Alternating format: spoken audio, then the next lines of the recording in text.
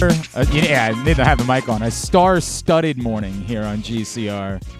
Not only is Stan the Fan Charles here, as he is every Friday, but this man just came barreling through this morning, screaming and yelling, and we need his mic on too. I knew Stan was here. Oh, okay. And so you came in to listen. And do I owe you money? I used to listen in Glen Burnie. I want to be Stan Charles when I grow up. And how'd that work out for you? I'm sitting here with you. You know what? Look, dreams do come true. That's what I've heard over the years. I want to be Stan when I grow up. All right, everybody's tuned in because they want to see the emotion of the final Lamar meter. Get your thing out of the way. Go ahead, say what you came here to say. I told you he was going to sign the whole time. Go ahead. I told you. Never a doubt. Never a doubt. I didn't think there was. I mean, look, I don't like giving Drew credit ever, but every time we did this, he said, "You might as well make it 100%." They were never going to let him go. You were right. They just weren't. These are 3 words that I'm allergic to saying. Said that you've never said these to Margaret or me. Correct. Well, one of you's never been right before. Right. You were right. Yeah. 100%. That's the case. Anything else that you have before we? No. Just we actually have I know it's going to sound crazy. We planned a show today. What? Yeah, I know. Why would you do that? We booked things. Why would you do that? I know, right? It's nuts. What do you think of the O's so far? Awesome. I mean, very entertaining. Right, and I think they've gone through interesting stretch here, right? They're 17-8. They've had 6 or 7 games where their offense was on fire. 6 or 7 games where their bullpen was really good. 6 or 7 games where the starting pitching was really good. And one of them wasn't last night. But and even Bautista last night, who looks like something is missing with him. But even then, he's still got enough. He got enough to get it done. And I think as long as they they're hitting. As long as they hit, they're going to be fine. Their pitching's decent enough. It's not great, but it's decent enough. They just have to make sure they need more out of Henderson, more out of Santander, and more out of Frazier. But if they get hitting, or they're just going to have Joey Ortiz play, and then they don't need. There you go. Right. No, I think they're on to. I mean, you're not. I mean, maybe the Pirates are a fluke at 18-8, but I don't think this is a fluke that you're seeing from the Orioles. All right. I just don't. I don't agree with that. I mean, Pittsburgh. I think they're a very interesting team, the Orioles. I agree. They really are. I agree. And I didn't like putting Bautista in the game last night. I didn't understand it. You got a little stretch where you're playing. You got 4 games against the Tigers. You got a 4-run lead. Why not leave Aiken out to pitch an inning? Right. Another second inning. And of all the things about Hyde that I mean, we do this all the time, right? Every game we nitpick and we say because he's been here for 4 years and he's never really managed games that meant anything. Right. Yeah. And I would say the one thing about him is some of his pitching decisions are odd. He's shown that over the years. He's evolving, though. I like him as a manager. I like him. I think let me ask. We got to do the Lamar meter in a second. Is he going to sign or not? Yeah, I know. We'll get around to that, hopefully. Right. It'd be really nice. Meter. Yeah, right. Is there any chance that before the All-Star break that there is a controversy about who this team's closer should be? The Orioles closer should be versus who? Cano stays this high. Cano and no, I think Bautista's not unless he blows 3 saves in 12 games or something. Exactly. I hear you. He was trying to last night. Yeah, I don't know. I don't have the eye for it, but there is definitely something different.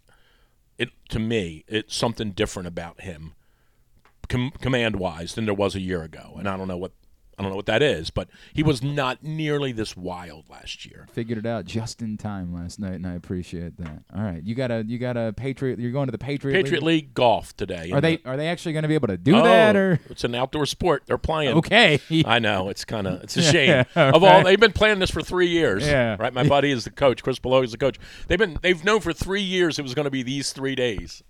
And they're all going to be. And they're all going to be rain. That's brutal. All going to be rain. Right. Hey, I love the Lions draft last night. I think they cutting edge stuff. It's funny. The rest of the league's like, maybe we're going to consider running backs, and the Ravens are going to be like, nope, now we got to go get a bunch of wide receivers. The Lions, when they called the guy from Alabama, the guy's like, are you sure? I think you got the wrong guy. I'm not a first round If you're gonna call, you might Yeah. as well say you're from the Yankees. Correct. Yeah, I got to put some tires on. I'll be right back. white The wall. guy definitely even the Campbell guy they called. He's like, I think you guys. You sure you're? This is not the third round. You know, it's the first round, right? Poor Lions. All right, guys, have a good Are day. you coming in Stan, good next? seeing Are you coming in next Wednesday? I have no idea. You might as well show up for work I once think in a so. while. All right. I think so. Drew Forrester came All in right. here like a bat out of hell, just flying in this morning because he wanted to. He's been thinking about it since last night. He just wanted to say, "Told you so." That's all that I know. What that was. In fact, I think he's lying about having been over at Calvert Hall. Really? I think he drove over here purposefully because he is. There was a car when I got here at like 9. There was a car with very suspicious headlights on. Oh yeah, everything about Drew Forrester registers as suspicious. All right, Stan the Fan. This is an emotional moment. Did you prepare a speech for this? Or No. Do you want? Because it was your baby, Right, From- but I mean, but- you've weaned this baby, you know. Wow, did it suckle from my teat? Like I'm not sure it worked that way. Yeah. Do you have like Amazing Grace? You want to play taps in the No, background? I just something want like to thank that? the folks at Glory Days Sure, Grill want to for do that. sponsoring our Sure, Lamarometer. want to do that. I prefer the Lamarometer. It was Lamometer, is what Griffin always liked to call it. Lamarometer. Lamarometer has been brought to you by Glory Days Grill. Glory Days Grill, great food, good sports. Look, we had a lot of fun with this, and it was a reflection of what the city was feeling. Where's the tiki torch? I thought we were going to burn it. So a lot of people brought up the idea of a Viking funeral. We're holding out one other idea that we like. There were two other ideas that we like. Somebody suggested we should put it on display permanently at Glory Days Grill. Mm-hmm. We'll talk to them, see if that's something they want to do. They were kind enough to sponsor it, so if that's something that they would They don't want. want to be that closely associated. I don't know. But the other idea that we had was to hold out and see if at some point Lamar would be willing to sign it, and then we could auction it off for charity. And that's a good Stan Charles Fund. the Stan Charles Foundation. Yes, that's a good enough idea that I'm going to go ahead and leave it up for a little while in case at some point that could be a possibility. We love doing it. It was fun. It was an honest reflection of what everybody was talking about on a day-to-day basis here. And Very, very good idea. so, we'll miss it in that way. Like, in a weird way, we'll miss the fact that it was something that we could do every day. But ceremoniously, it is time. Let's go ahead and do it. 100%. 100%. That is the end of days for the Lamarometer. It served us very well for the last few months, and we appreciate the fact that Glory Days Grill. How long was it up? When did we put it up, Griffin? 90 Do you days? remember? Is it 90 days? It was. It was right at. It was. I mean, it I was, got back from Florida on March 15th. And was it here when you got back? It was the week I of March believe- Madness, so it was. Believe it Okay, was. it was when March Yeah. Madness started. So it Yeah. was the better part of 2 months. I mean, it was the better part of 2 months that we had the Lamarometer up. And there were plenty of times along the ride we were like, are we going to be doing this through the season? Like, are we going to be doing It's this gonna be right July up, and- right up until week one? Thankfully. I'm scratching my head, though. When I sat in for you like 2 weeks ago, it was like at 58 or 62% or something. And I had the ability to move it up. Right. And I moved it up to 78%, right, Griff? Because, Griffin, Yes. something Yeah, like so that. something it happened was- that day Something happened the day before. that made it. Yeah. It was the day that you weren't here. Right. Stan, I was out at Yeah, Deep but- Creek. But I didn't just Stan come just had a in good and feeling. say, Did hey, somebody I have a was whole there different- was there quarterback movement elsewhere? Was there somebody else that we thought might have been in on Lamar that ended up doing Maybe something they else? announced that they were just another The team. Colts said, maybe at that point, Yeah. because remember the Colts for a minute were they were the team that was still kind of hanging around and didn't reject the idea. So maybe that was the day. Then there was a report that the Colts were out on Lamar, and that might have been the something like reason. that, yeah. I didn't write anything that had to do with anything specific, but Stan just said that he believed the market was down, and Well, there wasn't anywhere for him to go. As it turns out, he was right. Yeah. As it turns out, no. In fairness, look, we've been above 80% for a few weeks now, and haven't moved it from there. The only time it was really ever all that down was, of course, The emergency update. the emergency update the moment that the trade request became public. That's the only time that we ever had that moment. And we even a day later, we were like, okay, we overreacted to that. We overreacted to it. It's not a end-all, be-all. He's not saying I'll never play there again, anything like that. And the meter went back above 50%, and it stayed that way. Look, meter was fun. I like the way what you said. It was an honest reflection of what the psyche of Baltimore sports was thinking about. And that's why we did it, and we had a good – that's how it started. It started because literally we were coming in every day, Griffin and I was like, well, if I had this, like, meter, I would say – and so one day I just said to Griffin, you know what would be crazy if we just actually put a meter up to reflect that? And sure enough, our friend Gwen's Chili Bowl was kind enough to make that meter for us, and – now we don't have to do it any longer. We can sit it at 100%, and we'll leave it at 100% in perpetuity. Is there any point of saving it for the next contract at Lamar? Do it all over again here in 5 years. In 5 years, 4 years. Maybe. We'll see how that goes. But again, thank you to Glory Days Grill. Glory Days Grill, great food, good sports. They made it possible for us to keep doing it every day, and we appreciate that. And we appreciate all of you who would message and be like, where's the meter at now? That was what made it fun for us, is that you guys enjoyed it too. So here's a question. Yes. Without Glory Days Grill. Oh, we could have never afforded. Our cost was so way excessive. too much. Way too much. That we would have never been able to do it. Yeah. So two things quickly. One, for those of you that it suggested we do like a D-hop meter, I think after the events of last night, we know that's not going to be the case. I had someone suggest we do a Hunter Dickinson meter. I think that's going to be over within a week as well. We're not going to do that. But I'm pretty sure there will be a new meter that will be not replacing or be moving. That will be a new meter is what I'm going to tell you. We're going to continue to stay in the meter business. It was so good to us that we're not going to abandon the meter business altogether. We will wait and inform you about that one. I think a few of you have already guessed what that meter will be. And we won't do it every day the way that we did the Lamar meter, but we will have a weekly check-in on a new meter. When it is Gwen's Chili Bowl willing to make that one for us? Yes, I'm sure she will be. Wonderful. I'll make sure. Wonderful news. I like that a great deal. So at some point in the next week or two, we will unveil the next meter, and we will have weekly updates on that meter, and we'll look forward to that at that point. What would be interesting would be a Glory Daysometer. Just am I going to go to Glory Days today? No, to see if they're going to sponsor the next meter.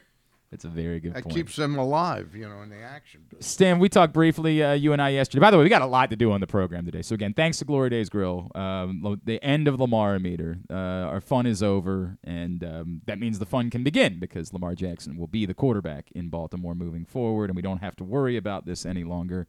And I appreciate that. Coming up on the program, we're going to get to know Zay Flowers a little bit more. Joining us a little bit later on, Daniel Luque, who was his high school coach down in Broward County, is going to check in with us. Also, Mark Herzlich, former Boston College linebacker, very inspirational figure. Remember, he overcame cancer during his college career and had a nice career in the pros. He's now an analyst for ACC Network, and he did a bunch of Boston College games last year. So we're going to find out a little bit more about Zay Flowers from those two. Do you know that much about him? Because the Zay most Flowers? curious thing for me is this guy is obviously incredibly gifted player. No question. And sounds like a neat kid, too.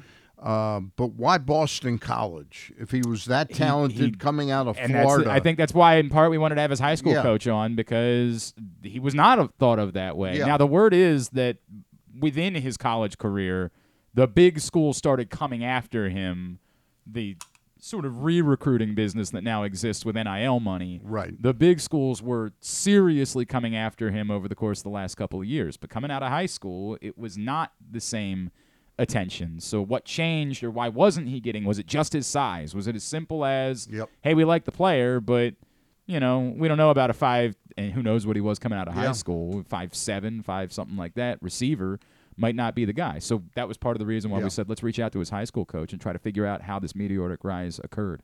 Also this morning, the governor is scheduled to join us. Wes Moore is scheduled to check in. He's obviously very excited about Lamar Jackson. He's going to claim that it was all him, I think. I think he's going to say, hey, look. That he got in. Campaign promise kept. Right? I'm pretty sure that's what he wants to say. But Governor Wes Moore is scheduled to join us to talk about that. And also, we're going to make a trip to Delmarva. We're going to be doing that throughout the season.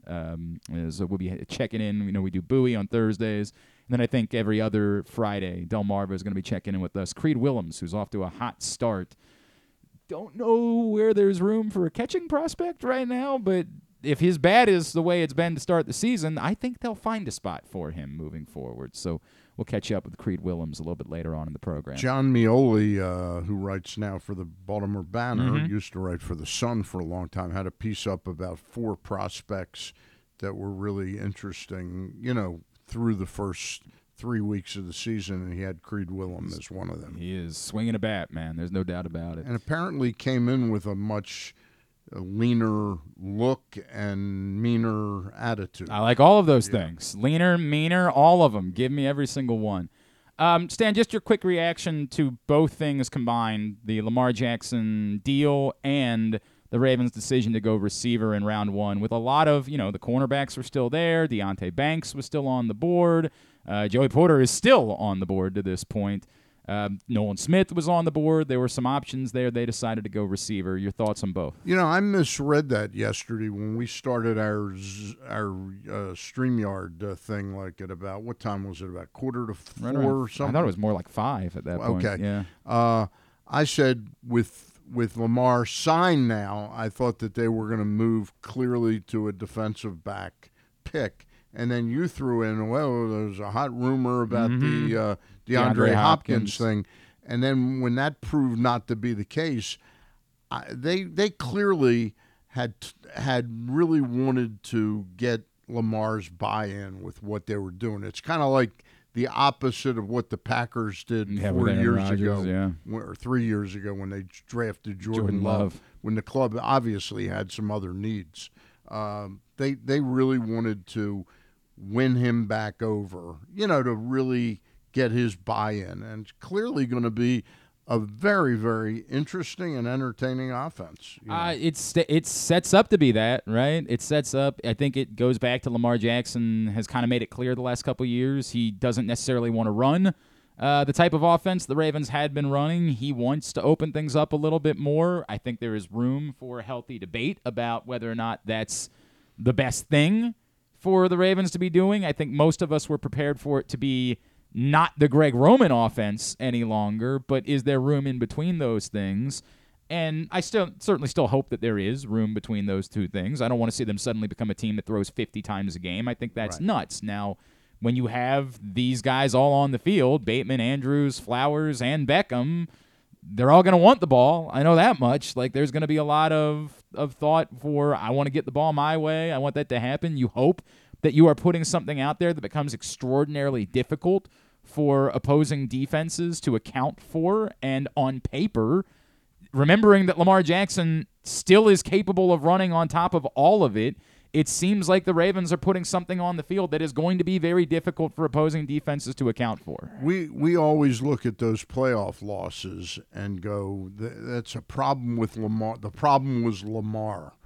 Maybe the problem was that the offense was so all in on one thing that it became very difficult to do that one thing when teams said, hey, they're one-dimensional. They really aren't going to throw enough to beat us. Let's keep him contained, and teams were able to stymie him in the playoffs. Yep. Yeah, and maybe now this will be a vastly different thing, and teams are going to go, wait a minute, how do we stop this? Because there's so many different options. Look, I am still concerned about the fact that right now Brandon Stevens would be your second cornerback. Yep. I don't love that. Has been pointed out by a lot of people, Rock Ya-Sin is still on the market, and they could still bring back Marcus Peters, and there's a common belief that the Ravens wanted to get through the period where it would count against your compensatory picks, so after next week, they would have the ability to sign any of those guys. I don't necessarily love those as being answers. The Marcus Peters that we saw a year ago did not look like the same guy here in Baltimore. You hope that was just a physical thing, and that if he's healthy, he can be more like the Marcus Peters we saw for the couple years before that.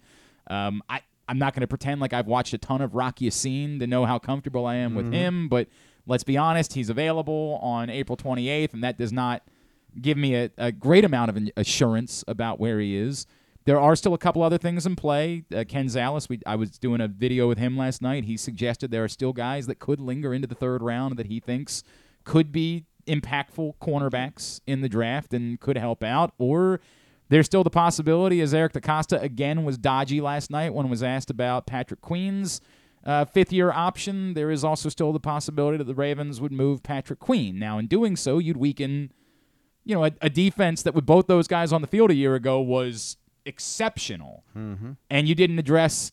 You're kind of acknowledging you're not going to be able to have the same caliber of defense on the field if you make that move. But could you make that move to find you a second-round pick that could help at the cornerback position? Could that get you a Keely Ringo from Georgia, Cam Smith from South Carolina, somebody like that? That's a possibility as well. I like what they've done offensively, Stan. I just acknowledge that it comes at a bit of a cost because they haven't been able to upgrade their second cornerback spot, and that I think it's reasonable to describe that as a concern for me. In fairness to the Greg Roman critics now, he got a bit of a bad break, and break is the right word with the injuries to J.K. Dobbin, to Gus Edwards, and to Lamar, Ronnie Stanley. Sure. Those weren't part of the plan to have those three significant injuries. Not at all. And again, remember, a year ago in September, even with just one wide receiver on the field, the Ravens looked like world beaters offensively. Lamar Jackson was a front runner to be MVP after just 1 month. But I think we all agreed it was time, and I think we all are cautiously optimistic about the direction of this offense moving forward. And the buy-in from Lamar Jackson obviously feels real. I thought the deadline was because they wanted to get on DeAndre Hopkins. Eric DeCosta last night was saying there was no deadline. Lamar just called.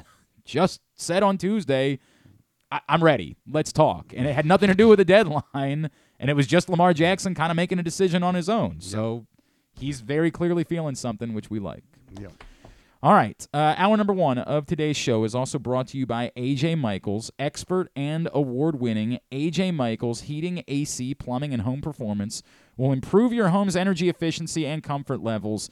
AC season is coming up fast. New rebates and discounts are available. More at ajmichaels.com.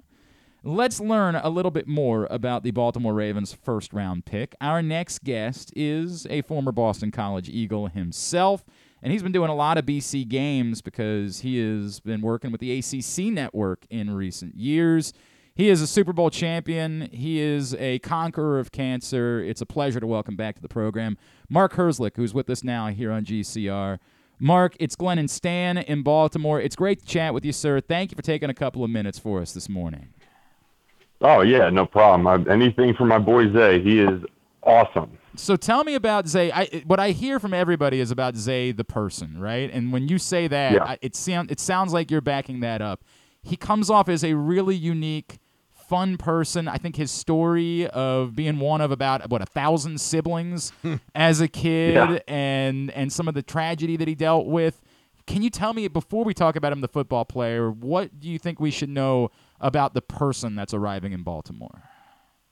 Yeah, well, first of all, I think there's plenty of reports, and you can read plenty about his decision to stay at BC last year after he's offered a bunch of NIL money to go other places, but he felt like this was the spot that he and his father chose to go to school and get an education. He has a great relationship with his dad. You mentioned all his siblings. I think he has about 15 siblings, which again, he knows how to deal with relationships in a big locker room at home, anyways. But I think what sets him apart, right, is his ability to enjoy football, but also push at an extremely high level, right?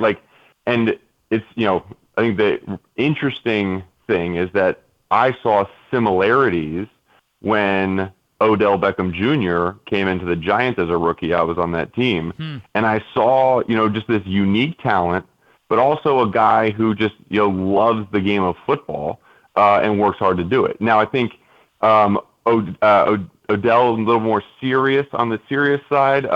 Zay is a little bit kind of more goofy and kind of the fun-loving type, but I think that their personalities are going to jive super well together. And then, he's one of those guys who, wants to have the football in his hands to make plays. And, he wants to be able to be the guy who can throw the extra block to spring someone free. He wants to be the guy that gets the ball were down 2 touchdowns. They had that situation a lot when they're at Boston College. Like, hey, just throw the ball up to me and I'll go find a way to make a play. And he does. And I think over the last year, what has set him apart and made him become a first-round pick was his ability to play the ball in the air downfield, because he can make anyone miss within 10 yards of the line of scrimmage. That's fine. It's just how well can he adjust to a deep ball thrown, and he did phenomenal this past year against some good defensive backs in the ACC. Mark, what you bring up, obviously, you know that there will always be people that will just say, I just can't have a 5'9" wide receiver. Like, God bless, he's talented, but I can't have a 5'9" receiver. Why was his height never a detriment to him? Why was he able to be so dominant despite the fact that he wasn't born with the same physical gifts that some other guys were born with? Well, let me just tell you this, is that his height was actually a detriment to him early in his career. He developed the ability to run deep routes, create separation on the deep ball, and go up for balls with the right timing. You know, which is interesting that, you know, some guys have just this real natural ability, right? But what I love about Zay is every year he identified something that he wanted to improve on in the offseason. He highlighted that thing, he focused on that thing, and then he improved on it when he got in game situations. So, you know, the first year he was really a swing screen, reverse type of gadget guy. And then he said, look, I'm going to need to do more than this. It was a big running offense. Then got a new coach at Boston College, and he said, okay, I want to be versatile enough to play every single spot at the wide receiver group as well as running back, which he did. The next year is how can I work on the deep ball, and he's done that. So I think that's encouraging for Ravens fans as well, is that he's a guy who really understands football. He's a smart player. And like, I could totally see, I mean, Odell is probably one of the smartest wide receivers I've ever been around. I mean, I would watch him practice where, you know, someone else would mess up their route, but he knew the route tree so well that he would adjust his route to find the open lane and replace what the other person was doing on the fly to pick up first down. Like, that's what Odell does for a team. So with him and Zay Flowers to you know, be able to play off each other, obviously, and then Lamar can create crazy things too. I mean, you know, if everybody's clicking, it could be really, really fun to watch. Mark, you partially answered my question in your answer, the previous answer, but were there other schools interested in him above Boston College? Because, you know, with the quarterback caliber at BC, you would have thought if he was that gifted back then, he would have had his pick of where he wanted to go. Yeah, coming out of high school, you know, again, you see a wide receiver who has a bunch of talent, but, you know, he was small, like really small. Yeah. I mean, not only was he short, but he was super light and quick. And I think, you know, if I'm remembering correctly, he was one of those guys, a part of Steve Adazio's like final recruiting class, and he was a little bit of an under the radar guy. Had a big senior season in high school, and so was like recruited a little bit late, but came on as, hey, like, this is a guy to watch early on. And then his sophomore year, it basically was like, look, this is the Zay Flowers show. And, you know, combined with Phil Dracovic, who had transferred from Notre Dame, I mean, they put on a show that first year in 2020 with COVID year. And look where we are now. Mark Herzlich is with us, former BC Eagle himself, of course, ACC Network, and we're chatting about Zay Flowers, the Baltimore Ravens first-round pick. Mark, does it feel like, to begin his career, when you talk about, and by the way, the stuff you're giving us about Odell is also really fascinating, but does it feel like, knowing that Odell's there, Rashad Bateman's there, that the natural thing for Zay Flowers, at least to begin his career, is to start as more of a slot receiver and kind of use that underneath stuff, the stuff where you get the ball in his hands and get him into space and let him go create? Does it feel like that's the natural way for him to begin his career? Not saying he can't be an outside receiver, as he clearly proved that was possible during his career. No, I mean, I think that's where you use him. I think that, you know, if you're naturally going to line them up, you know, you put Odell at the X and the single receiver side, and then put Zay in the slot, and then Bateman at the Z. But what I love is the ability to get in those bunch set looks. the ability to take Odell, line him up outside of Zay Flowers, motion him inside of Zay Flowers, and now you have two receivers that can be slot receivers, that can also be, outside receivers. And so, while you look at both of those guys and neither one of them has like the stature of a Mike Evans, where you just know he's going to be a threat, on the outside, both can burn you with speed and then just catch everything that comes to them. So, I think that I love the versatility of it. And I love how Odell can mentor him too, right? I think that, anytime you are a number one pick at wide receiver, you're begging to go in and not be the number one wide receiver on the team, right? You want to go in and you want to have someone else who can, take some of the pressure off you and also teach you the ropes. That way you can get your feet wet rather than being double teamed every play. When you hear the comparisons to Steve Smith Sr., like, do you say, hey, let's ease up on all that, or do you say, no, that actually sounds about right to you? Yeah, I would say, yeah, I like the comparisons to Steve Smith. He obviously, played forever, right? So like you think back to like which Steve Smith you remember, and whether it's the punt return ability, his ability to make big plays, but he did it for so long that I think like that's what defines Steve Smith's career. But it is that similar type of ability on the outside to make plays, also to come inside. And Steve Smith did it for a long time at a really high level. It's an interesting comparison, one I had not thought of before, but I like it. Mark, I'm just wondering how closely have you observed Todd Monken's career, and just wondering how creative you think his football mind is. Well, I think that when you look at kind of what he has done and where he's been, obviously, with Georgia and the Browns, but he's been all over the place. Yep. But I think one of the things that he's going to have to do, right, is how do I incorporate this college style offense that is very dictated on kind of what the defense does, RPO style, the ability for a quarterback like Stetson Bennett to run the ball. Now you have a quarterback who can also do that, right? Run the ball really, really well, probably one of his best traits, but also use his arm strength and ability. So, like, he has all the experience to be able to do it. He was a wide receivers coach in the past, so wide receivers coaches always love to get their guys involved and have a knack for the pass game. So it's going to be really interesting, and I hope that they use the versatility of game plan to match their versatility of personnel, because if they can do that and do it in a simplified manner where a lot of those checks can be made at the line of scrimmage, it can be a fast-paced but also very versatile offense.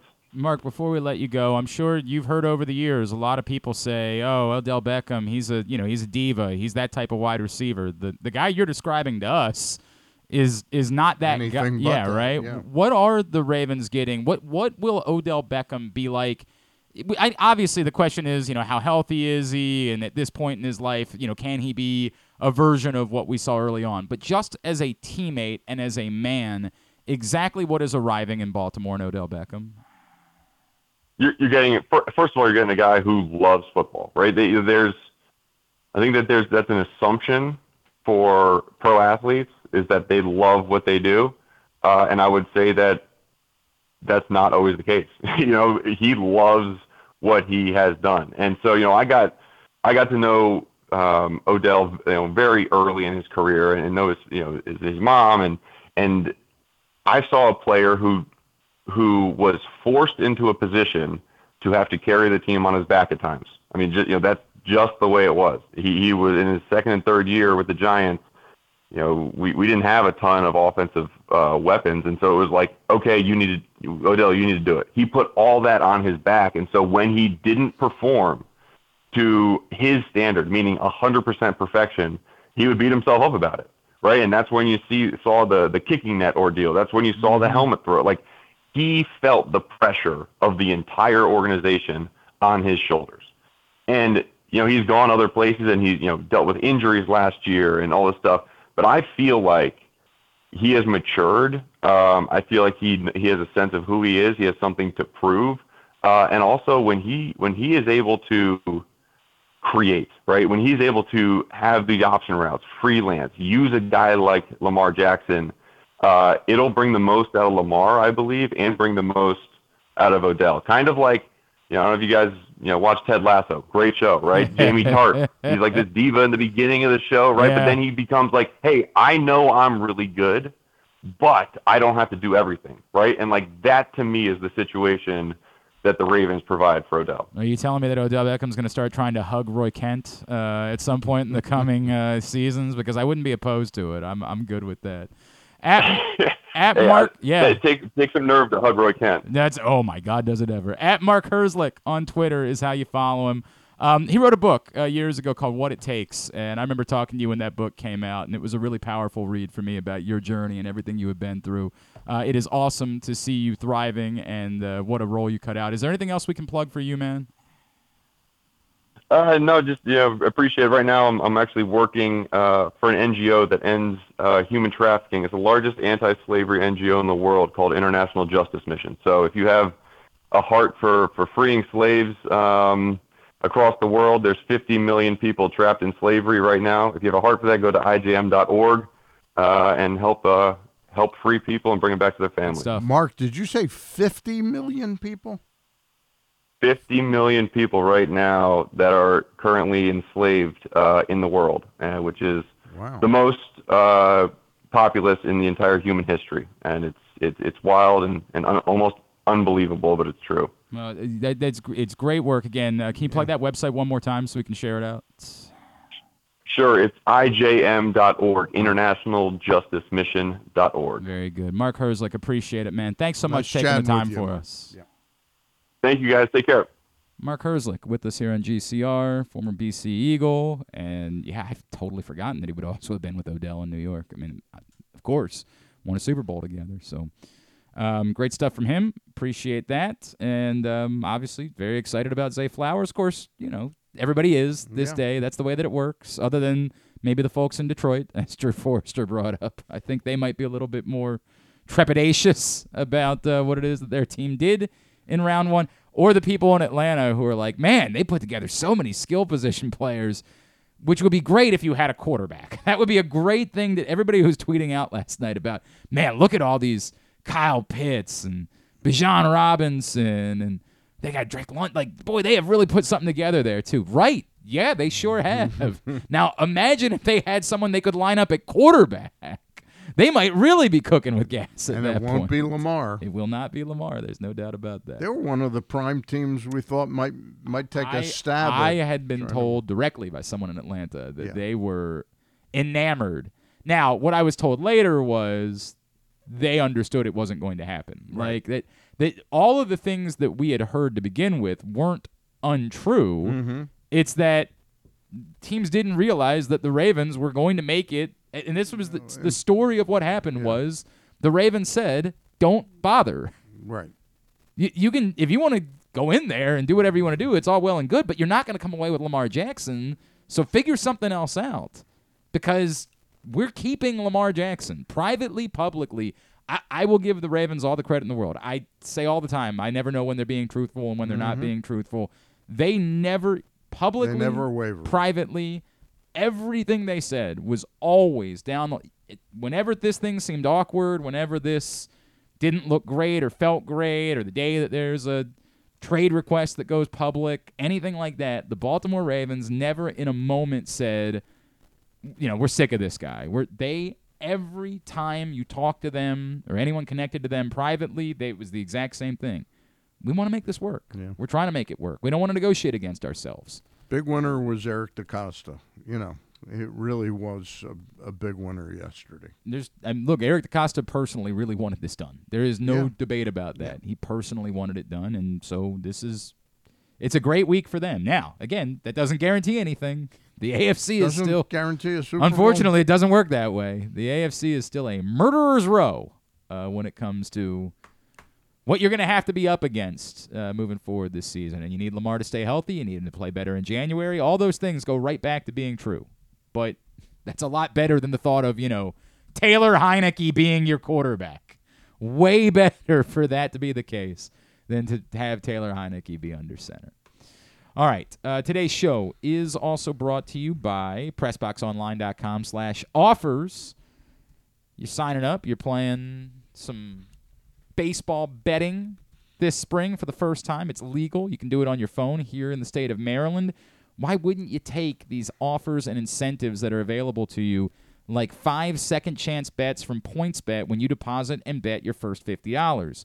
But the only way to take advantage of it is to go through PressBoxOnline.com/offers. Again, PressBoxOnline.com/offers. Click on the PointsBet logo and get signed up.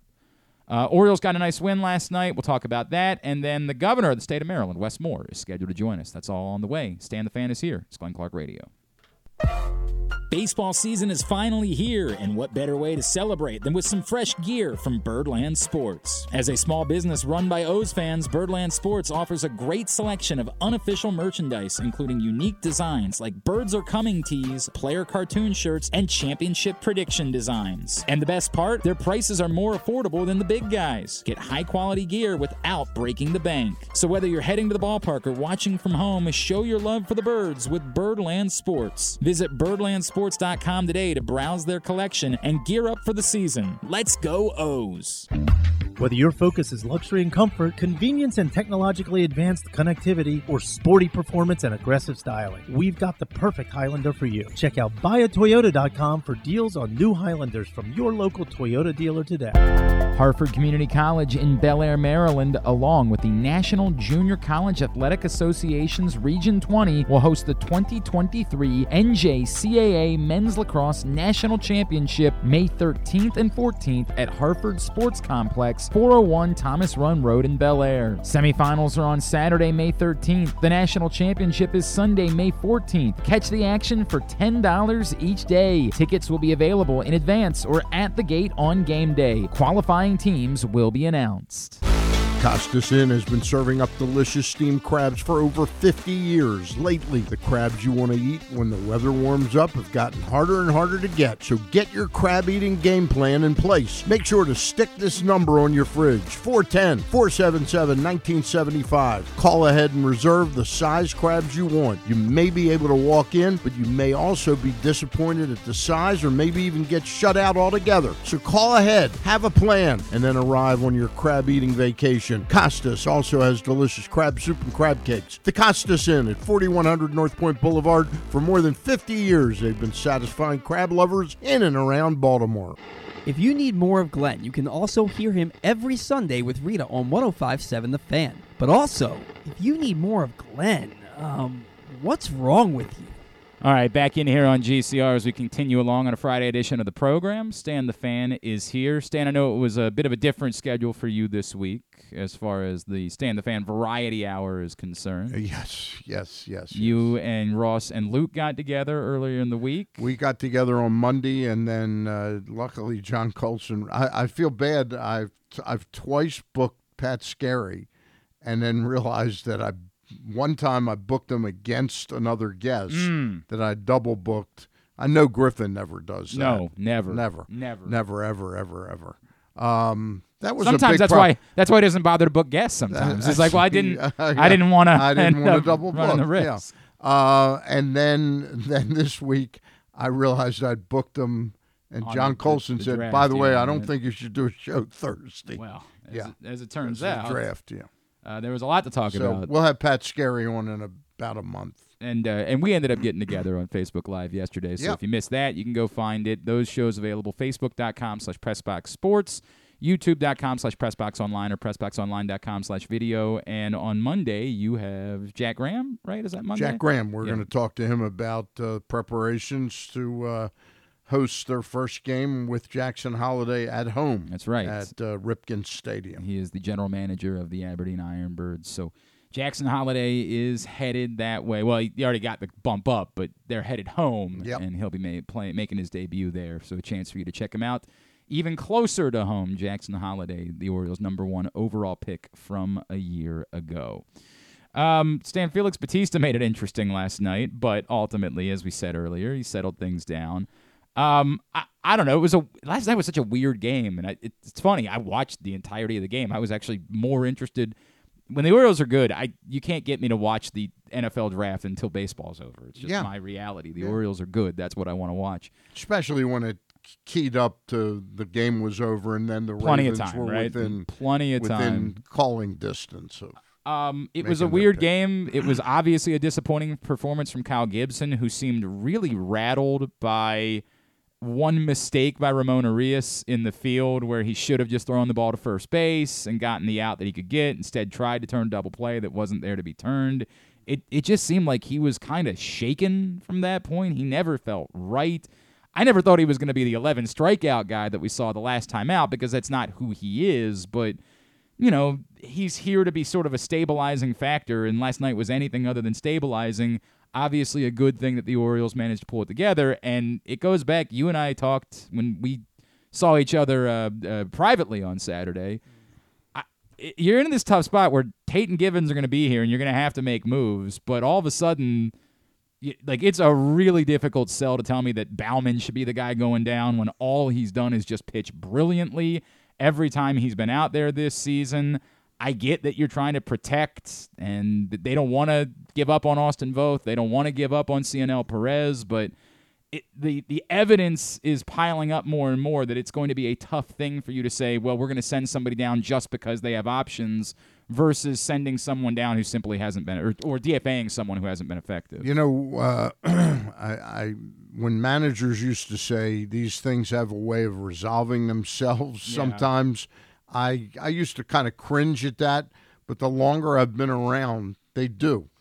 Just somebody will pop up with a back spasm that needs a few days. I was about to say, I hope you're right, but I don't really actually hope that somebody pops No, you don't up. hope that, but that keeps you from potentially losing someone. Right. So we'll see at the time when let's get them ready, and then we'll sort of figure that out. Let me pose it to you this way. It's not today, but is there going to be an ohmmeter about that? Right. If it were today, yeah. If today was day, they said, by the way, Givens and Tate, they're ready. 2 guys have to go. What would you do? You put your Mike Elias shades on. Boy, it's very interesting too because back when I was younger, this would have never been a factor. I mean, to me, Keegan Aiken. I think Keegan Aiken's the one obvious one. He's the one obvious one. Just had a baby, right? I think I'm not saying that. I've kiddingly said that Mike Elias would trade his mother if he could get a good, a good sleeper in the deal. Right. But not that his mom wasn't a good sleeper. I don't know enough. I think she sleeps fine. Yeah. But all kidding aside, but I have a feeling that that's weighing on them. That this kid, so he's pitched a few bad innings. I don't know. Whoever has the options. To me, they're the ones that are in jeopardy, of being sent down. So if it was you would still send Baumann down. I possibly would send Baumann down. Okay.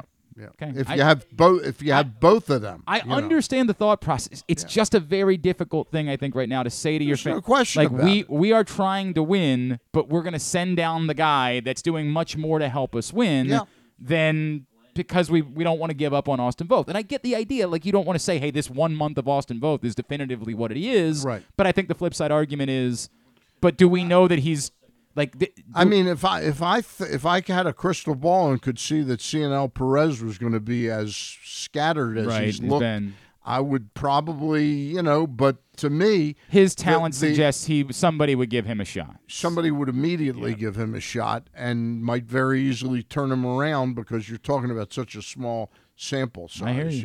I hear you. It's been a good 24 hours here in the state of Maryland, Stan, and obviously I think this man is going to say... What does this have to do with the state of Maryland? I think this guy is going to say, campaign promise kept, I believe is what he's joining us to say. He is, of course, the governor of the state of Maryland and a former football player himself at Johns Hopkins, so we'll make him put his analyst hat on today. He is Governor Wes Moore, and he's with us now here on GCR. Governor, it's Glenn and Stan in Baltimore. It is obviously a fun day to be talking Baltimore sports. Thank you for taking the time for us. Glenn and Stan, this is my pleasure. I tell you, it's always a good time to be talking sports in Baltimore, but these past few weeks have been special. Yeah, this is a really exciting time for it. It really is. You weren't out somewhere like shotgunning beers again last night, were you, after what we saw on opening day? There wasn't, after you got the news, you weren't running over to the neighborhood watering hole to try to find some Ravens fans to shotgun a beer with. Listen, of course, we're celebrating. I mean, if you think of what has happened over, just even over these past few weeks, we have a team in terms of a baseball team that has one of the smallest payrolls in baseball, yet is the second best team in all of baseball right now. And then on the football side, we just signed the franchise. We're showing that Baltimore is ready to win, and right now. And so yes, I've been celebrating out here at the folks. I don't blame you. I don't blame you. The rest of us are too, so I don't blame you at all.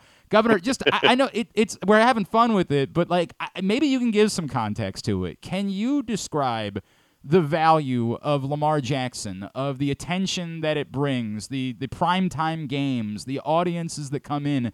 Can you, away from those of us that only think through a sports prism, can you describe to the people of this region what Lamar Jackson means to the state of Maryland, to tourism, to things along those lines? It's not only we're not only talking about something that over the long term is going to have an impact of just hundreds of millions of dollars, right? Because he is prime time, and you do not get a league MVP and someone who is really the most exciting player in all of football around very often, and he's ours, and he's going to be our quarterback for the foreseeable future. So it's going to draw attention. It's going to draw people here. It's going to make sure that the stadium is filled up. And when people are here at the stadium, they're going out to restaurants and they're staying in hotels and they're experiencing the city and learning to love the city. Because one thing I believe deeply about our city is I'm a big Baltimore booster. And as you get to know Baltimore, you love Baltimore. But it's the psychological boost, right? It's the fact that we produce winners here.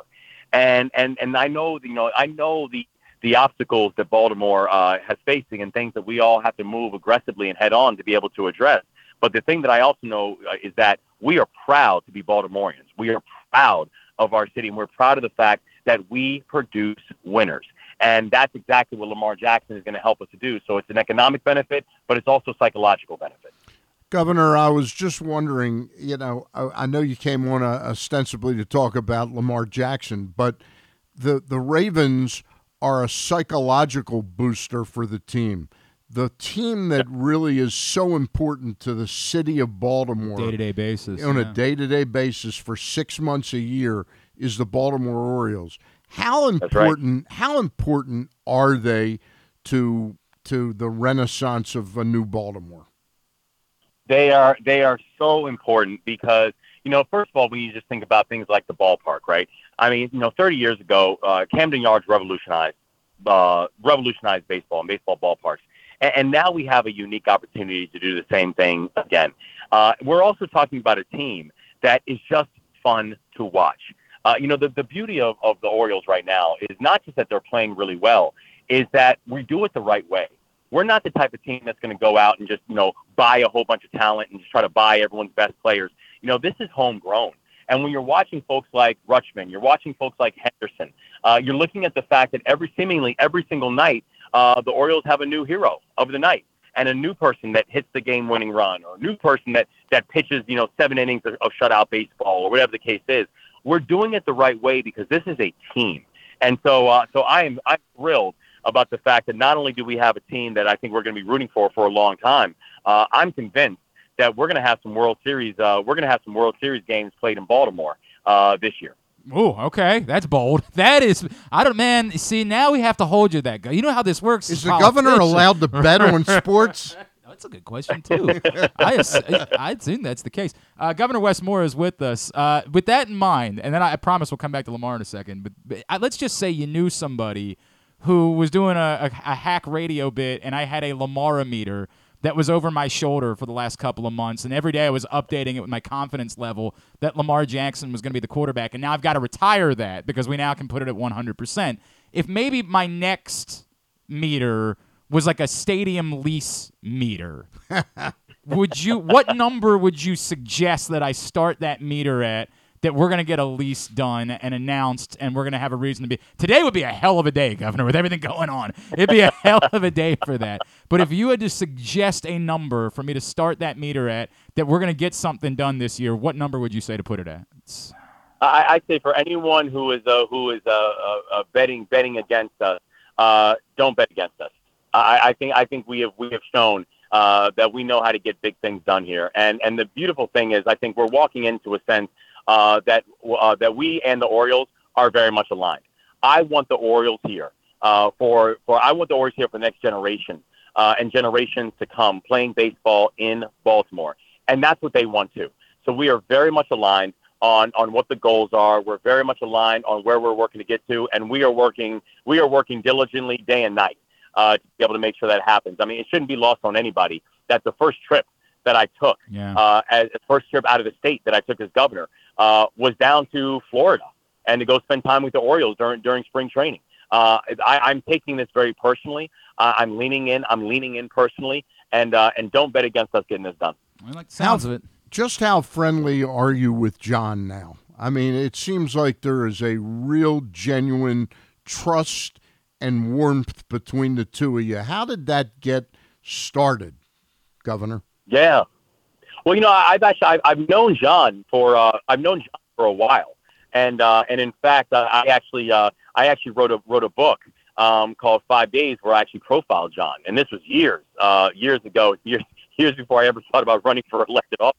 And so I think it's been nice being able to go into this with not just a connection, but with friendship of someone who I know we have the same goals. And the goal is that we are going to make sure that we have Orioles baseball in Baltimore for generations to come. And so it's good, the fact that, we're able to navigate this and change the tone a little bit. And I think it's with them. I think it's also with what we're seeing with Griffin, where that I think we're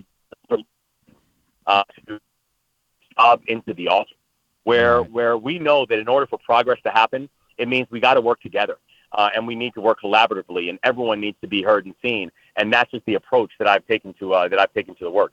Just another minute or two here with Governor Wes Moore, as he is a very busy man, but it's an exciting day. Governor, obviously you and I had a couple conversations well before you were in this world.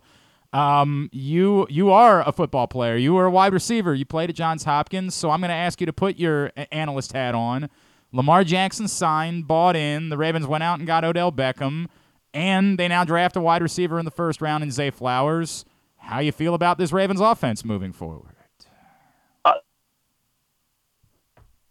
We showed, but not even just with Lamar. We show we're serious now when you go and you sign Odell Beckham, who has a lot in the tank left. You go and you sign Zay Flowers, and let me be clear, Zay Flowers is a boss.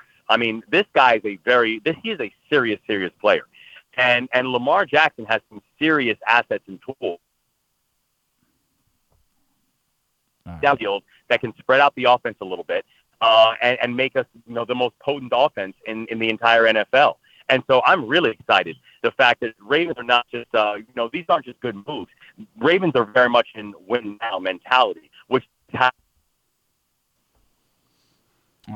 unfortunately, I think we're going to – oh, man, that's a shame. Yeah. That is a real shame. I was enjoying that conversation with the governor. You're still there, Governor? Unfortunately, we lost the phone signal there. We'll see if that's what it is. I know he only had a few minutes that he could – you can eat. All right, we'll let him finish up then. Absolutely. Yeah. I'm happy to do that. As we're happy to make time for the governor. As always, this isn't a political show. It's a sports show, and we've always been happy to welcome on everybody from across the political spectrum that's in a role here. We'll try to wrap up with the governor real quick. Governor, can you hear us okay? I hear you. I'm sorry about that. We're here in the Eastern Shore right now, and this is more evidence of the investments we need to start making in broadband and phone access. Well said. Hey, let me just get one last quick question in. You played at Hopkins, which I had forgotten. That means you played for the great late Jim Margraf. Yep. A life lesson that you may have learned playing football for the man? And I got to tell you, so first, he's one of the most important. He was one of the most important people in my life. He is someone who He didn't just teach you how to play the game. He taught you how to play the game the right way. And it's funny, I actually never played football until I got to Hopkins. I played basketball. And Mars, as we all called him, came to a basketball game, and he saw me play basketball. And after the game, he came up to me and he said, "Have you ever played football before?" He said, "You have good hands and good speed and good size." And the next day, he had me go run the 40-yard dash and the vertical leap test and run a couple patterns. And he said, "Would you ever consider playing football?" That conversation and that interaction ended up becoming one of the most important mentorship relationships that I had in my life. And I think there were so many lessons that I got from Mars, but one of the big things that I always took from him was, there was something that he always had us chant at the end of our huddles, and it was pride and poise, right? Pride and poise, and it was this idea that you always have to be proud of who you are, of where you're from. It's the reason that you are never going to catch me not smiling when I'm talking about Baltimore. I'm not smiling when I'm talking about Maryland. I'm proud of where I'm from. I'm proud of who I am. But it's also poise. And that's one thing he always talked about, where in the game, there are going to be times when you're going to get flustered. There are going to be times when you're going to, when the game is going to start feeling like it's moving fast or it's getting out of hand. And he said, and that's when champions are formed, because what you have to do is, in all those times when it's most complicated, show poise. In all those times when it's most complicated, show calm, because that's how you're going to win. And so it's something that, he taught us when we were in the field that I still carry with me to this day. Pride and poise, and that's how we won. We're over at Homewood Field. And that's why I'm excited about the work that we're doing already in the first 100 days, where, it's promises made, promises kept, and promises delivered for the people of the state. But it's because we move with pride, and it's because we move with poise. He was a great man, Jim Great Margraff. answer. He was unbelievable. He was a great man. Yeah. Wes Moore, Mr. Governor, really appreciate you taking the time. I know you're a busy man, a lot of things to do. I know it's an exciting day, however, for everybody. Thank you for hopping on with us. Would love to chat again down the road. Hey, I'm looking forward to it. Go O's, go Ravens. This is big. We're winning. No doubt. Thank you, Governor. Thanks, guys. Wes Moore making his first appearance in a while on this show. Force of nature. What's that? He's a remarkable human. There's no question about that. He's a very powerful. If you never read the other Wes Moore, whatever you feel about politics, and I'm not trying to sway you anyway, because I'm a very moderate person, but if anything that you feel, well before Wes Moore was ever a politician, I saw him on Colbert one night and said, I was just enraptured by the story, and immediately was like, I want to talk to this guy, and I read the book, and it just blew me away. As a person, he is remarkable. Now, he's got, things to do. Clearly, the next thing is the lease, right? Like, the next thing is getting everything figured out and what it looks like and what it means for the city. That's very high on the list, as well as all the other things that are non-sports related that clearly matter a great deal to being the governor of the state of Maryland. So do I have a minute to ask you a question? Sure. Okay. I bumped into Scott Wyckoff the other day. Scotty Y. And, since my episode on February 6th where I had the TIA, been dealing a lot with my health and getting clear on that. He suddenly, I was with him last week, and he starts talking about the Preakness and about how this whole thing is flipped. I must have missed the whole thing. Yeah, and I was going to get into it with the governor, right. but we were not short on time. I think there will be opportunities for us to do that again. But so now I understand that it's flipped, and the idea is now being put out there of a total redo of Pimlico. Well, the idea now is that Laurel will go away. The idea now is that wild. Laurel Park would be gone. Yep. It kind of happened quietly because it's not. The deal. It's not that the deal fell apart. It's that the cost of the deal changed so dramatically during COVID, right? Because of the cost of everything, every construction, of wood, all those things, that it became untenable. And so to do this for 12 days, right, or something like that. So there had to be new considerations given. Nothing is done yet. I was actually just talking to Brandon Scott about this recently, but there is still quite the confidence that Pimlico will be taken care of. The momentum right now is at the cost of Laurel Park. The momentum, nothing's finished, nothing's done, nothing's But the momentum is that once upon a time, remember, it was going to be Pimlico that was going to go by the wayside because the Stronach group wanted it to be Laurel Park would be their hub for racing. Right. It's now leaning towards it being the exact opposite. That's what I was okay. That Pimlico would get the refurbishments, and that there would be no more Laurel Park, and that the racing, everything would move towards Pimlico moving forward. Okay, but that's the way he depicted it to me. But I didn't have that much time with him to dig into. And he's certainly very plugged in, obviously. Scotty Y is as plugged in as it gets when it comes to the horse racing scene in the state of Maryland. Really there's no doubt about that.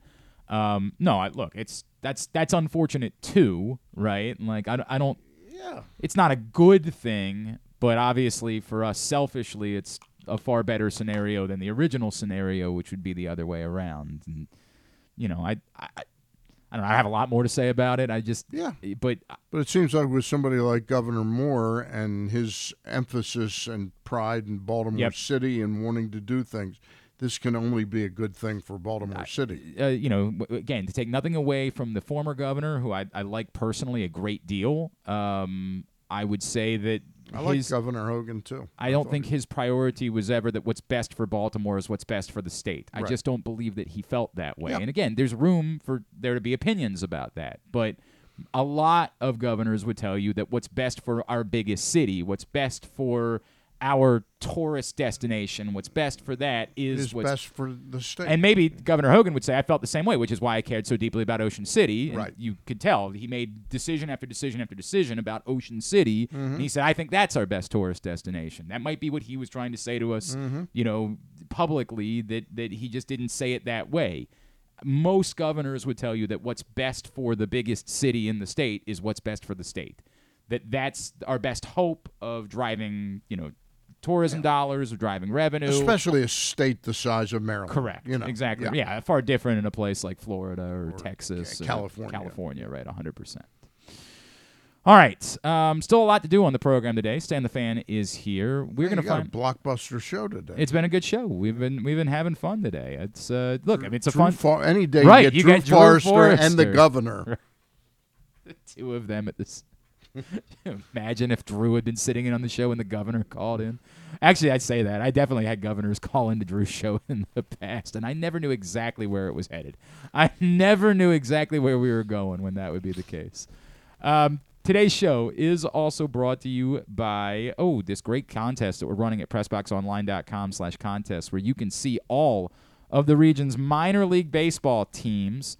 Get 4 tickets to each of the local minor league baseball teams. An Easy Pass Maryland on-the-go transponder preloaded with $25 and a $50 gas card from Royal Farms to help you get around. You must be 18 or older to enter. The sweepstakes ends June 14th, but go sign up right now, PressBoxOnline.com/contests in order to win. Daniel Luque was Zay Flowers' high school coach down in Florida. We're going to find out more about the Ravens' first-round pick next. Stan's here. It's Glenn Clark Radio. What air conditioning company can save 50% of your energy cost and qualify you for up to $7,500 in rebates? A.J. Michaels. We do more, we do it better for less. In Baltimore and Annapolis, ajmichaels.com. The latest edition of Press Box is available now. On the cover, Luke Jackson looks at the pipeline of talent still to come for the Orioles, diving in on last year's #1 pick, Jackson Holiday, and other top prospects like Colton Cowser, Heston Kjerstad, Kobe Mayo, and more. Also inside, Todd Karpovich profiles Orioles pitcher Kyle Gibson, and Bo Smolka breaks down what progress would mean for the team's 2022 draft picks in their second pro season. Press Box is available for free at over 500 area locations, including 60 Royal Farm stores, and you can always find the entire edition as well as the best daily coverage of the Orioles, Ravens, and Terps at PressBoxOnline.com. That first sip, that first bite. Start your day off right with a delicious breakfast at Royal Farms. Choose from a fantastic selection of fresh Royal Farms breakfast sandwiches and top it off with a rich hot cup of the freshest coffee in the world. At Royal Farms, breakfast is available day and night. It's the freshest breakfast in the world. Real fresh, real fast. Royal Farms. Costas Inn has been serving up delicious steamed crabs for over 50 years. Lately, the crabs you want to eat when the weather warms up have gotten harder and harder to get. So get your crab eating game plan in place. Make sure to stick this number on your fridge, 410-477-1975. Call ahead and reserve the size crabs you want. You may be able to walk in, but you may also be disappointed at the size or maybe even get shut out altogether. So call ahead, have a plan, and then arrive on your crab eating vacation. Costas also has delicious crab soup and crab cakes. The Costas Inn at 4100 North Point Boulevard. For more than 50 years, they've been satisfying crab lovers in and around Baltimore. Make the most out of every day in your Toyota RAV4. Available in hybrid or gas-only models. A RAV4 can get you where you want to go in style. Check out buyatoyota.com for deals on new RAV4s from your local Toyota dealer today. Check out PressBoxOnline.com every day to find daily winners and betting advice from Jeremy Kahn. And if you want some advice about life decisions that you probably shouldn't make, here's Glenn Clark. We continue along here on a Friday edition of the program. Stan the Fan Charles in studio with us, hanging out. Today's show is also brought to you by Birdland Sports, where if you want your own Homer hose or a cool T-shirt that's designed, it's the O's, but the O is the hose, which is a lot of fun. You can go find those right now at birdlandsports.com. For Birds fans, by Birds fans, Birdland Sports. Boy, we have had a morning, Stan. I barely had time to breathe during the course of this program. And for some reason, I didn't know what we were doing, so I just said, I'll go in, but I don't know what we're doing. And well, in fairness, I missed a text that we were going to have Creed Willems on. Right. Unlike some mornings, we decided to wait and see what happened in the draft and make some decisions and booking based around what happens in the draft. And with that in mind, our next guest who's joining us this morning, obviously, I'm sure is now a huge Baltimore Ravens fan because he was the head coach for Zay Flowers down in South Florida. Back in the day at the university school. He has coached Daniel Luque, and he is with us this morning here on GCR. Coach, it's Glenn and Stan in Baltimore. It's great to catch up with you. Thank you for taking the time, and congratulations. Thank you for having us on the show, and we're extremely proud of Zay, man. It was a special kid. Boy, we keep hearing more and more about what a special kid he is. I want to go back, because Stan and I were talking about this earlier.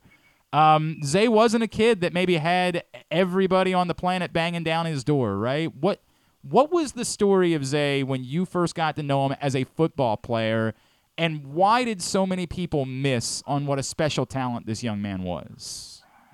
Well, Zay Flowers was one of a trio of kids that came into the middle school who were highly talented players. The first one was Kenny McIntosh, who won 2 national championships running back out of University of Georgia. And the other one was Josh Sanguinetti, who was playing safety at Indiana.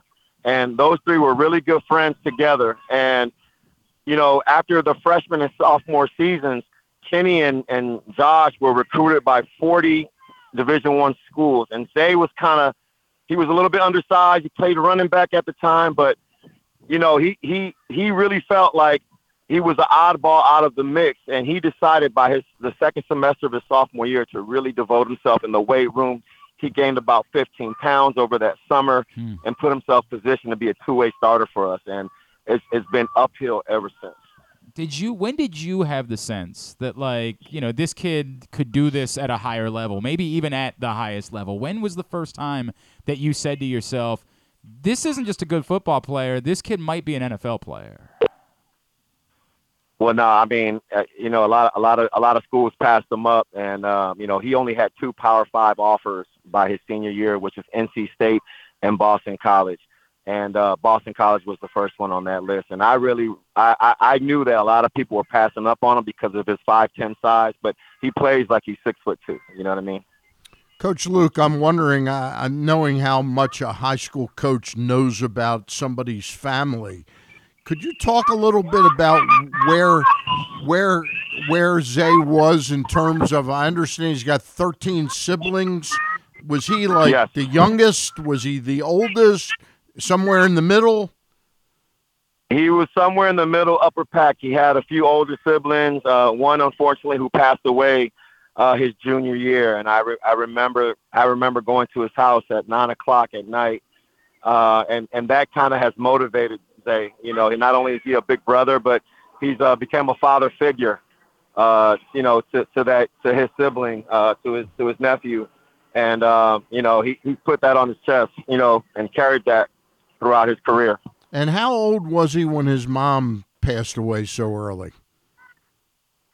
I don't recall that. You know, Okay. I try not to. You know, it's a very touchy subject, so I never really went into how old he was when his mom passed away. But I know he passed away at a young age. Yeah. Coach Daniel Luque, who was Zay Flowers' high school coach, is with us here on GCR. Coach, when you talk about him, the person, right, and it's really come out, obviously, what a unique individual. Those things you talk about, him taking on the responsibility of being an older brother and a father figure, an uncle, things like that. What is it that the Baltimore Ravens are getting in the person, Zay Flowers? They're gonna get somebody who is the ultimate overachiever. He is gonna find a way. He's gonna will himself to not only getting open, but not only making his team better, but just setting the example, rising the bar. Like I said, playing like he's 6'2", 6'3", just a major chip on his shoulder. You know, I'm just thrilled and super excited to see what he's going to do, and especially with you guys signing Lamar Jackson back. I mean, you guys got a heck of a 1-2 punch. I'm super excited. I was wondering, you know, this is South Florida, we saw at one point that Zay was down there working out with guys like Antonio Brown, and I did wonder if at any point maybe he crossed paths with Lamar, and hopefully we'll get that answer here soon. But man, does it feel like it's an even more unique story for everybody down that way that he ends up teaming up with Lamar now here in Baltimore? Well, we kind of watched Lamar over there at Boynton High School, which is not too far from University School. It's about 25 minutes up the road. But, you know, it doesn't surprise me. I mean, these kids down here, they love and breathe football, and, you know, they're going to do something special together, you know, especially with Odell Beckham joining the team too as well. I'm excited to see that. Do you have, like, if somebody said, hey, there's one game, there's one moment, there's one play, something like that you stands out most from the time that you were with Zay Flowers, one time that you were just like, oh, my God, I can't believe that kid just did that. Is there anything in particular that jumps out at you? I'm going to tell you this. So his senior year, in the game to go to the state championship game, he didn't play that game because he took off his helmet literally a yard and a half before he exited the sideline, and they threw a penalty on him, and he was ejected after that game. So we lost 31-30 without arguably our best player. And he told me, he says, Coach, that thrived me in college, and I'm going to make everybody pay and feel my pain for not being able to play in that state semifinals game. That's cool. And you know what? He hasn't let anyone down since. How amazed are you at how much better a football player he is today than when you coached him, Coach Luque? I'm going to give you a similar comparison. Steve Smith. So I played with Steve Smith in high school. I've actually known Steve Smith, senior, since middle school. Wow. That's great. They have very similarities in regards to define the odds and not allowing what people may say limitations are, stop them from what they need to do. You know what I mean? And be able to achieve and overachieve. So, you know, that comparison of those two guys, you know, and for him to get drafted by Baltimore, it's pretty unique, and it's pretty special. And, you know, like I said, I'm just overly thrilled and think that, and I know he's going to do a great job down there with you guys. Boy, we like all of the sounds of this. We're good. There's nothing that you said that is scaring us away in any way. Coach, tell me about yourself. I know you moved on from university school. Tell me about what it is that you're doing these days, and is there a chance we might be seeing you in Baltimore here in the fall? No, absolutely. I went down to visit Zay up in they played against Clemson, so I had two of my players, an offensive lineman and Zay, go at it up in Boston, and it was a cold game, and I was glad to see, you know, at least one of his games. But I'm excited to get down to Maryland. I know a little bit about the D.C. Maryland area. I went to James Madison University, so it'll be great to kind of come back. I know about Dulles Airport, so, you know, we're going to make a trip down there for sure. And I'm still at University School, so we're all pumped up about him, and, you know, him being our first round draft pick in the school, and everyone's super proud of him and super excited.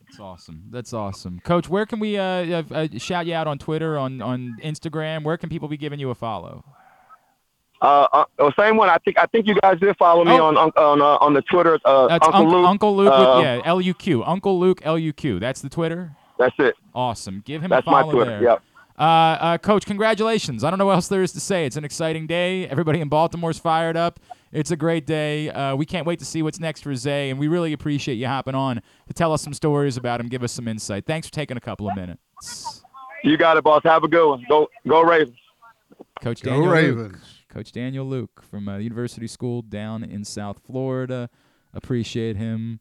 Didn't know that story, that he wasn't allowed to played with play. Steve Smith. That's great. Great context. And obviously that's the comparison that's being made over and over and over again is Zay Flowers to Steve Smith, which again is. I wonder if Steve Smith thinks that.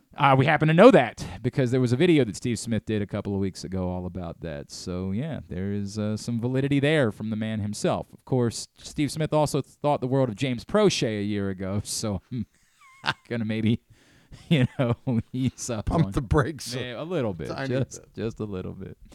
Hey, your local Toyota dealer and buyatoyota.com bring you today's program. The Toyota Tacoma comes in a range of models and trim lines, so you can choose the perfect Tacoma to reflect your unique personality and driving habits. Check out buyatoyota.com for deals on new Tacomas from your local Toyota dealer today. Would you be okay with the Ravens moving on from Patrick Queen now if it could net them an additional draft pick? Would you be all right with that? I am so out of touch with where they are cap-wise. It's not just the ammunition of having more picks. If all things were equal, I don't like the idea of giving up Patrick Queen. I think he's really come into his own as a player. But if they already know, well, yeah, we can afford him this year, right? But we got to look ahead. It would help us big picture. Then I guess that's the guy who's most, I think the question to me becomes, Stan, like if you could still pick up his fifth-year option, yeah, and that's the question they have to ask themselves, and the fact that here we are and they're still not committed to it makes you think that there's some concern about whether or not that will happen. The deadline, I believe, is Tuesday, correct, to pick up the fifth-year option? I think that's the deadline for this. But if they could still have him for not just this year but the following year, whatever you're trading off in value, so if you lose him as a free agent, it's a compensatory third, right? Whatever you're trading off in value, I'm presuming. Monday's the deadline. Monday's the deadline. Monday's the deadline. May 1st. Presumably, you're getting a high level. Presumably, if he hits the market in 2 years, if he plays as well as we saw him play this season, he's getting a significant contract. And so you're getting a compensatory third for that. Is the difference in what you can get in draft compensation worth the difference of 2 years of what you would expect to be a high-level play next to Roquan Smith? Like, that, to me, always becomes the question. So, for an early second-round pick for one of these cornerbacks that's still there, a Keely Ringo from Georgia, I think everybody is convinced that Joey Porter Jr. is going to be the first pick of the second round and is going to go to Pittsburgh. But if for there's whatever, nobody we can jump in front of to get but if for whatever reason, like a lot of people thought Joey Porter was going to the Steelers with their first pick, right? Yep. If for some reason it's not him and those guys continue to linger on the board, if there's your chance to move up early, is that worth the trade-off of losing 2 years of Patrick Queen? Maybe. I can make the argument for that. But if you're talking about adding an early to mid third round pick, right?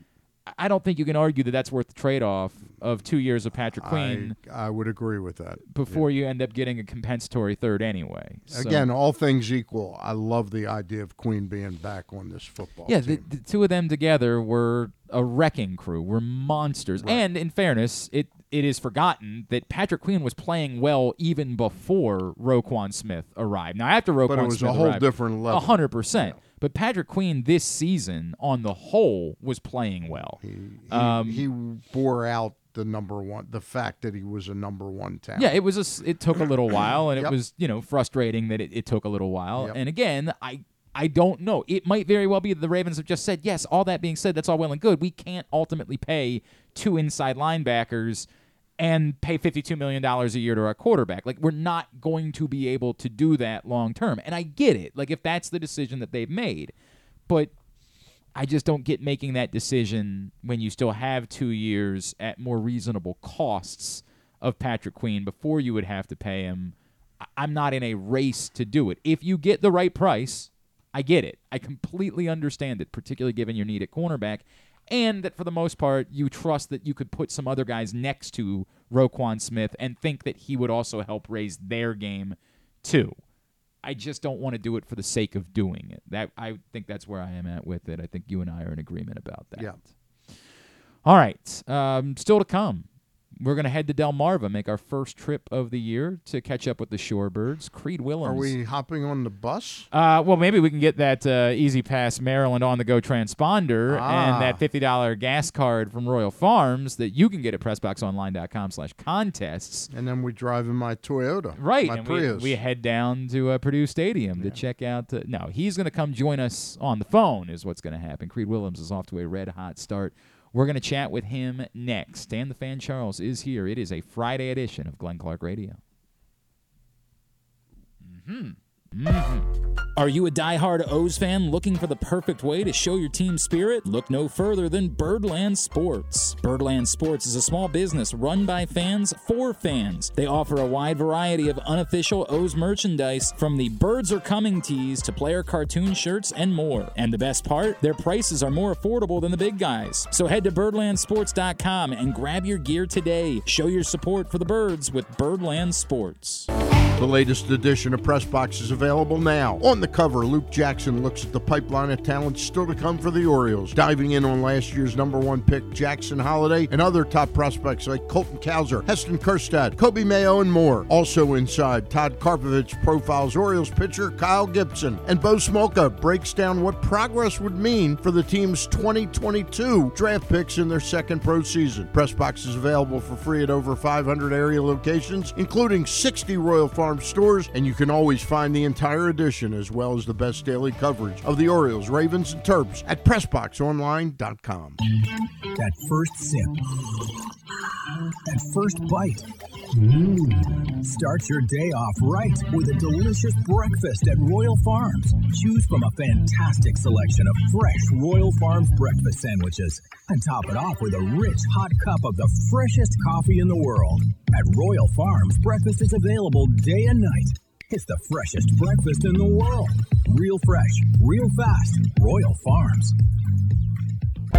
Hartford Community College in Bel Air, Maryland, along with the National Junior College Athletic Association's Region 20, will host the 2023 NJCAA Men's Lacrosse National Championship May 13th and 14th at Hartford Sports Complex, 401 Thomas Run Road in Bel Air. Semifinals are on Saturday, May 13th. The National Championship is Sunday, May 14th. Catch the action for $10 each day. Tickets will be available in advance or at the gate on game day. Qualifying teams will be announced. What air conditioning company can save 50% of your energy cost and qualify you for up to $7,500 in rebates? AJ Michaels. We do more, we do it better for less. In Baltimore and Annapolis, ajmichaels.com. If you miss anything on the show, don't forget that you can watch full episodes at youtube.com/pressboxonline, and you can download podcasts on Apple, iTunes, Amazon, and Grindr. Wait, did I say Grindr? I don't think that you would find it on Grindr. Not that I know it's on Grindr or anything, I swear. On second thought, you know what? I don't care what you think. Here's Glenn. Stan, do you remember the day that you and I attempted to call a horse race at Pimlico years ago? I remember you. I forgot, yeah. Gary Steiner was yep. over there. Quint Kesnick was over there. And Quint did the best Quint job. Nailed it. Yeah. Quint could call horse races. Yes.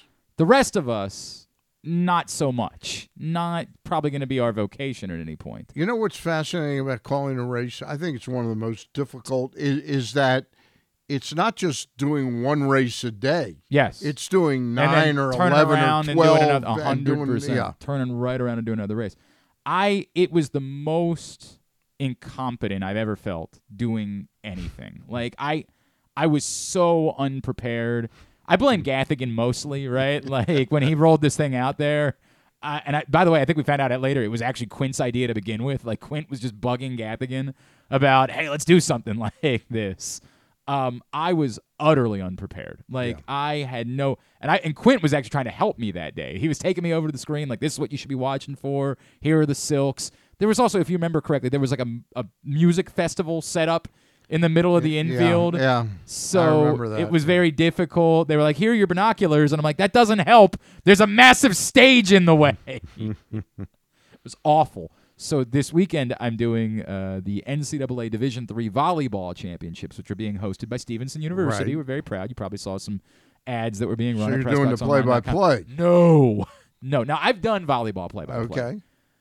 But every time I do, I always feel very small because I still don't fully understand the terminology. All of the terminology. I always feel very small in those moments because I know what I'm watching, but I don't really know what I'm. You know what I mean? Like, or you don't know how to. You know what you're watching, but you don't know how to exactly communicate how it. to convey it. Exactly right. So I kind of sometimes I feel small in those moments. So I'm just doing PA for that this weekend. It's a fun weekend out at Stevenson. They partnered up with us a little bit to get the word out, and so I'm looking forward to being a part of that. It'll stream through the NCAA website, and 2 games tonight, championship on Sunday out at Stevenson. Another major event for Brett Adams and his team out there. And they do an amazing job. That's all they do is major events. Yeah.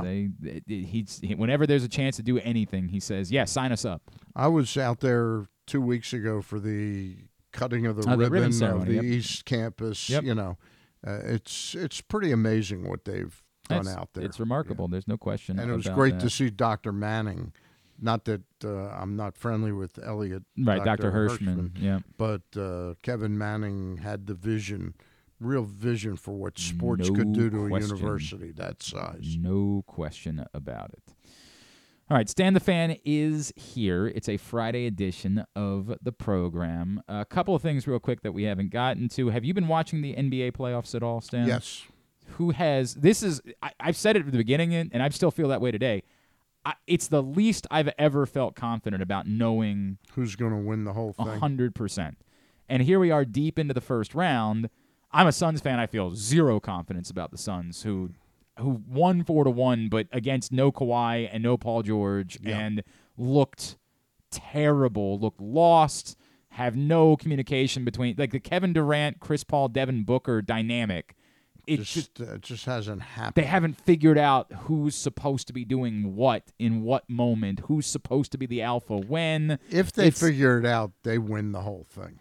If they figure it out, yeah, okay. I'm not sure they will. It's they had so little. They had 8 games together before the playoffs began. I'm not surprised that they're struggling to figure it out because they didn't have that much time to try to figure it out. Miami, the 8th seed in the East, if Jimmy Butler plays like this, I don't know who they can't beat. No. It was one thing that they won a game without Giannis playing, then all of a sudden Giannis comes back and nothing changes. Jimmy Butler has been a revelation. He's unbelievable. He's a great player. It's bonkers how good he's been. Yeah. Do you have any feel for who ends up winning the title right now? I've got to be honest. I don't. I really don't. I went into it thinking that the Celtics had a shot. Mm-hmm. But Philly had a shot in the East. And you would probably argue that Philly is the team that looked the best in the first round, right? Yeah. But they weren't, who and now all of a sudden the Knicks are, the Knicks really dominated Cleveland, who won about 8 or 9 more games than the Knicks during the season. Julius Randle is insane. He's been a revelation. There's no question about that. He's been completely legitimate. And Jalen Brunson has proven to be worth every penny that they spent on him when people thought it was too much. Like, he has proven to be that guy. And then you go out west, it's crazy. The Lakers are, with suddenly we talk about the threesome of Booker, Chris Paul, and Kevin Durant. The Lakers now have a threesome in Reeves, Davis, and LeBron. Still plays at a pretty... Davis hasn't had a great, no, he hasn't, series. But he's capable. Sure. It's still in moments you see that. But then I'm watching the Warriors, the Warrior-King series is very intense. Oh, it's been the best series by far. Yeah. It's been awesome. Yeah. Chance for the Warriors to end up closing them out and complete the comeback from down 2. It'd be the first time ever that the Warriors would have won a series when they were down 2-0, and you just can't deny them. You can't. I'm a big Warriors fan. I mean, I Really? just can't. I really enjoy. Is it just enjoying the way that they play? Yeah. Just the Steve? Yeah. What drew you to the Warriors? I got to be honest with you. My friendship with Boogie. Yeah. He's just a tremendous Warriors fan. Really? And was Never knew that. the last 5 or 6 years, and it's so I have that to talk to him about. So I watch them. They're just an incredible team. Look, they're to a lot of watch. fun. I've said that over and over again.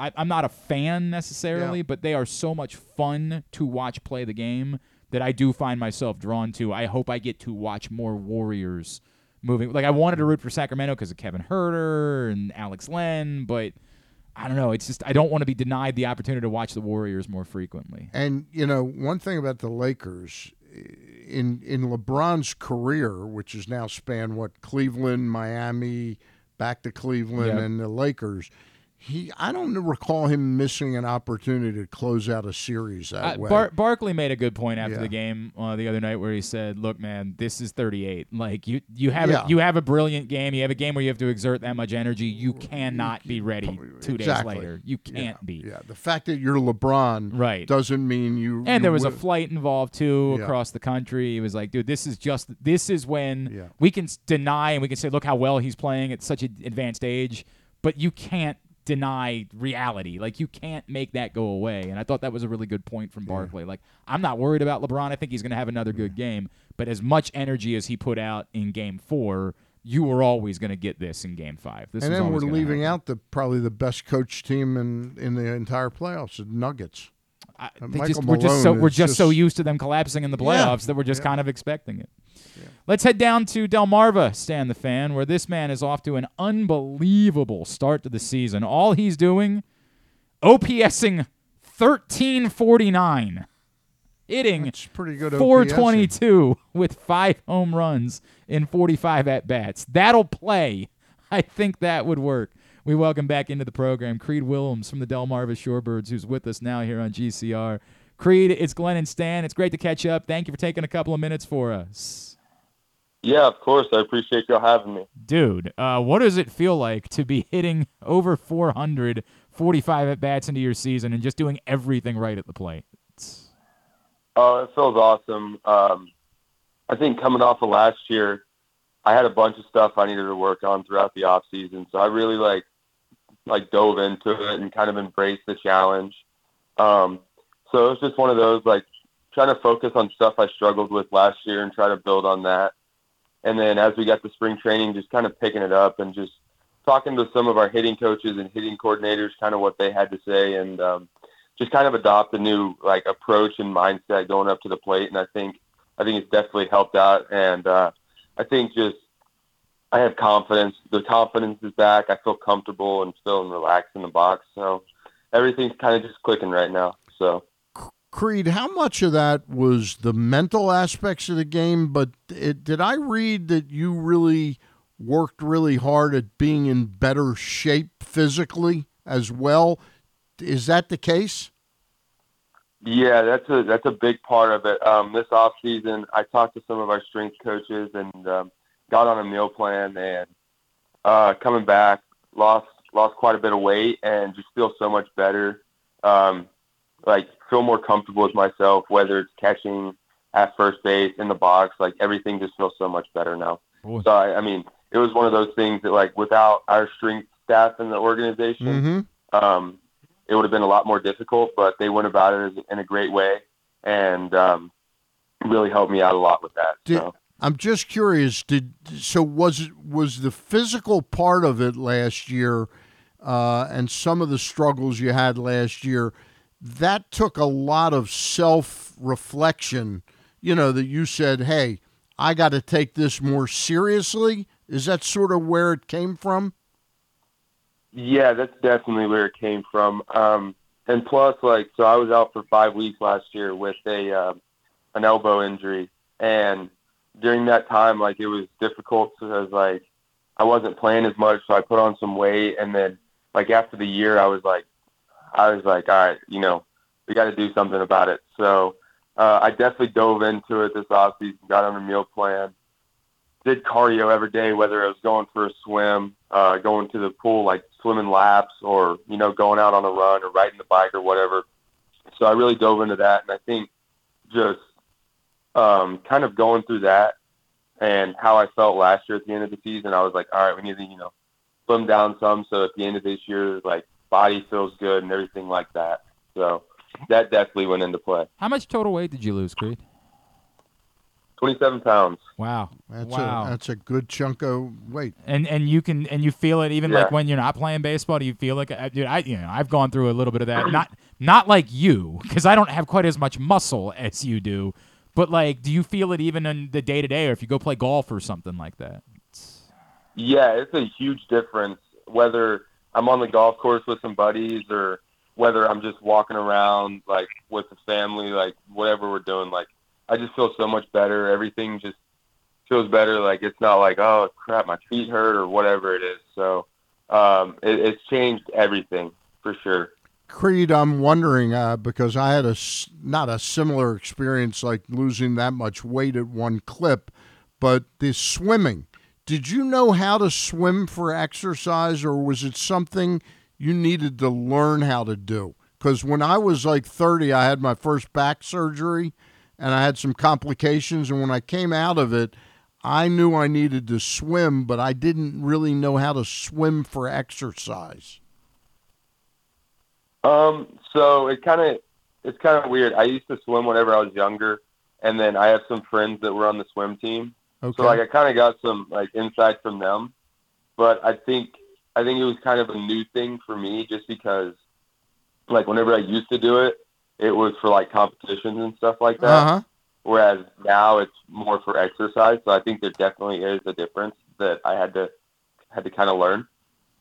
I mean, so keep it up. I guess that's what we need to say. Just now. my point is that swimming is such a wonderful exercise because you're not pounding your spine. You know. Yep. Creed Willems is with us. Yeah, go ahead, Creed. Yeah, it was great. Just because, like, whenever you get out of the pool, it's like, it's not like your legs are sore from running or stuff's tight. Like, you just got a really good workout and it was full body. So I enjoy it a lot. It's cool. For sure. The Shorebirds are home this weekend. Tonight they got a scheduled poster giveaway, fireworks night and scout night tomorrow on Sunday. They're celebrating Sherman, their mascot's birthday, with a party with a lot of the other local mascots, as well as Kids Run the Bases. You can find out more about all these events and get your tickets by going to theshorebirds.com. Creed Willems is with us here on GCR. Creed, you mentioned you've been playing some first base this year as well. And look, you're 19. We're a ways away from this being an issue. But I remember talking to you when you got drafted. There is kind of a guy that's sort of got the catcher position semi-locked down in this organization. Are they talking to you about the idea of, hey, we want to do more at first base, more, somewhere else? Or is it just, hey, we're not even going to think about that problem is not real, and until it's real, we're not even going to consider it yet? Yeah, so, I mean, they've talked about me playing first base, but it's not been one of those things like it's set in stone. Yeah. And I like playing first base. I like catching. So it's one of those, like, whatever gets me in the lineup is I'm perfectly fine with. Like, for me, I just want to play baseball. Like, that's what matters. So wherever I am, like, wherever I'm playing or whatever, that's all that matters.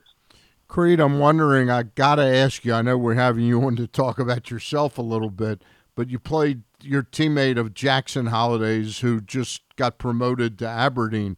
How insane a player, how good is he? Oh, he's unbelievable. And, watching him kind of go about his work, like he goes about it as a big leaguer, which is definitely one thing you can see he gets from his dad. Yep. But yeah, everything he goes about everything as a big leaguer. And also, like, off the field, like, we were roommates, so you kind of get to see another side of him. But I absolutely love that kid. The dude's going to be an absolute star, and there's no question about it. Man, it's so hard to not just look at everything that he brings to the table and get carried away about what the potential is. Now, of course, we look at what you're doing with the bat right now, and it's hard to not get carried away about that. Creed, I'm wondering if you could, like, what are the goals for you? Like, when you get off to a start like this, it's just so insane. What is it that as you continue along before you get that bump to high A, what are the goals for you as you continue to sort of move along in this process? I think it's just to be consistent with it all. Like, yeah, you're gonna have stints where you go, 0 for 15, 0 for 20. But it's, for me, like this year, a big thing is like just, focusing on the next one. And I think that's one thing that's big for me is like, I have a journal that I like recap all of my at-bats in, and on the front of it in big letters it says, the only important one's the next one. And it's just a reminder for me that like, all right, you get out, okay, who cares? Like, you strike out, all right, well, that one's over with. Like, there's no reason to like, harp on it. Like, just focus on the next one. And I think the big thing for me is just to continue to remember that the most important one's the next one. And so that, and then just being consistent with the work, like, challenging yourself and in early work and stuff like that, and just going about your business and taking care of what you need to take care of, and let the rest take care of itself. I like the sounds of it, man. It all sounds really, really good. And boy, the way that you are producing, it's hard to not get carried away about it. Creed, I know on Twitter it's at Creed Willems 11, correct? Yes, sir. And then are you on Instagram as well? I am. Where can we follow you on Instagram? It is CWI11EMS. Give him a follow there. Go ahead. Yeah. Creed, one last question. We've got the Orioles system, including yourself. There's just a plethora of offensive prospects. But do you have a pitcher down there that you'd like us to keep an eye on, one or two names? I think a big one would definitely be Juan Nunez. We got him in that trade with the Twins last year. Okay. And everything I've seen, he's been unbelievable on the mound. And he's one of those guys, like, he likes to have fun, but whenever it comes down time to pitch, like, he's locked in, and he loves playing the game. You can just tell it. So, definitely probably the big one to keep an eye on, in my opinion. More relief pitcher or starter? He's a starter. Okay. That sounds. I appreciate that. I want to keep an eye on him. Yeah, of course. Creed Willems, really appreciate it, man. Thank you for taking the time for us. We look forward to seeing you not only down at Delmarva, but I'm sure before too long up here at Aberdeen as well. Appreciate you hopping on. Thank you for having me.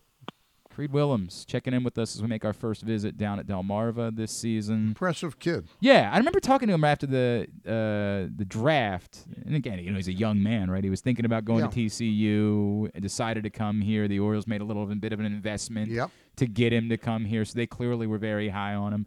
Fascinating to hear him talk about, going through the body. Because he was a big kid. There's no question about that. And for some guys, that's just where they're comfortable at. I read this piece that John Mioli did, and I got the sense that it was something that he I don't think the club went to him and said, "Hey, dude, you need to lose weight." I think it was like a self-reflective moment, like, "Hey, I got to take this more seriously." Because they have invested in paying off so far, man. Paying off big time. Appreciate Creed Willems hopping on with us this morning here on GCR. A couple of things. One, some news elsewhere this morning. Maryland has redone Mike Loxley's deal. It's going to keep him under contract through now 2027. Doesn't look like it's significant necessarily. Is he getting some NIL money? Right. His salary this year is $5.5 million with bumps of $300,000 in each subsequent season. That's from Gene Wang of the Washington Post, who said he was able to track down the terms. $5.5 million. Apparently, it's through now 2028, and it will ultimately end up paying him $7 million in 2028. It will raise to be $7 million in 2028. I guess he can continue to afford that barbecue. Yeah, I think it'll be all right. I don't even think that comes out of his pocket, if I remember correctly, so that's not going to be an issue. There was some rumors this week about maybe Talia Tungavailoa ending up back in the transfer portal. Right now, it appears as though those are unfounded. Who was the quarterback that Alabama landed yesterday? The kid from Notre Dame, right? Yeah. Buckner, something like that. I don't know a lot about him, but I feel like there were some people that had hinted around the idea that perhaps Alabama, needing a quarterback, would try to go sniff back around Talia Tungavailoa, and I think the common belief is that them landing the kid from Notre Dame takes them out of that being something they would consider doing at this point. I don't know. I tried poking around on it a little bit. It didn't seem like it was significant, but I think that Tyler Buchner, who ended up going from Notre Dame to Alabama. So it seems as though they have their quarterback, and so that's not going to be a concern. Of course, Notre Dame had landed. It's the Sam Hartman, the kid from Wake Forest. That they had gotten him earlier in the transfer portal window. So they, had committed to them, and he was their guy, or him, and he was their guy. So that was the reason why this quarterback chose to move on. All right. We continued. It's been a busy day today here on GCR, and we've enjoyed it. Had a lot of fun on the program today. The plan, by the way, KZ and I will try later tonight. As I mentioned, I got to do the volleyball semifinals. But after the end of the third round tonight, we will hope to hop back on Facebook Live and do something quick to kind of go over whatever the Ravens do, whether it's just making a third-round pick or should they, do something still significant. I do think we all agree that the DeAndre Hopkins thing is totally out the window now.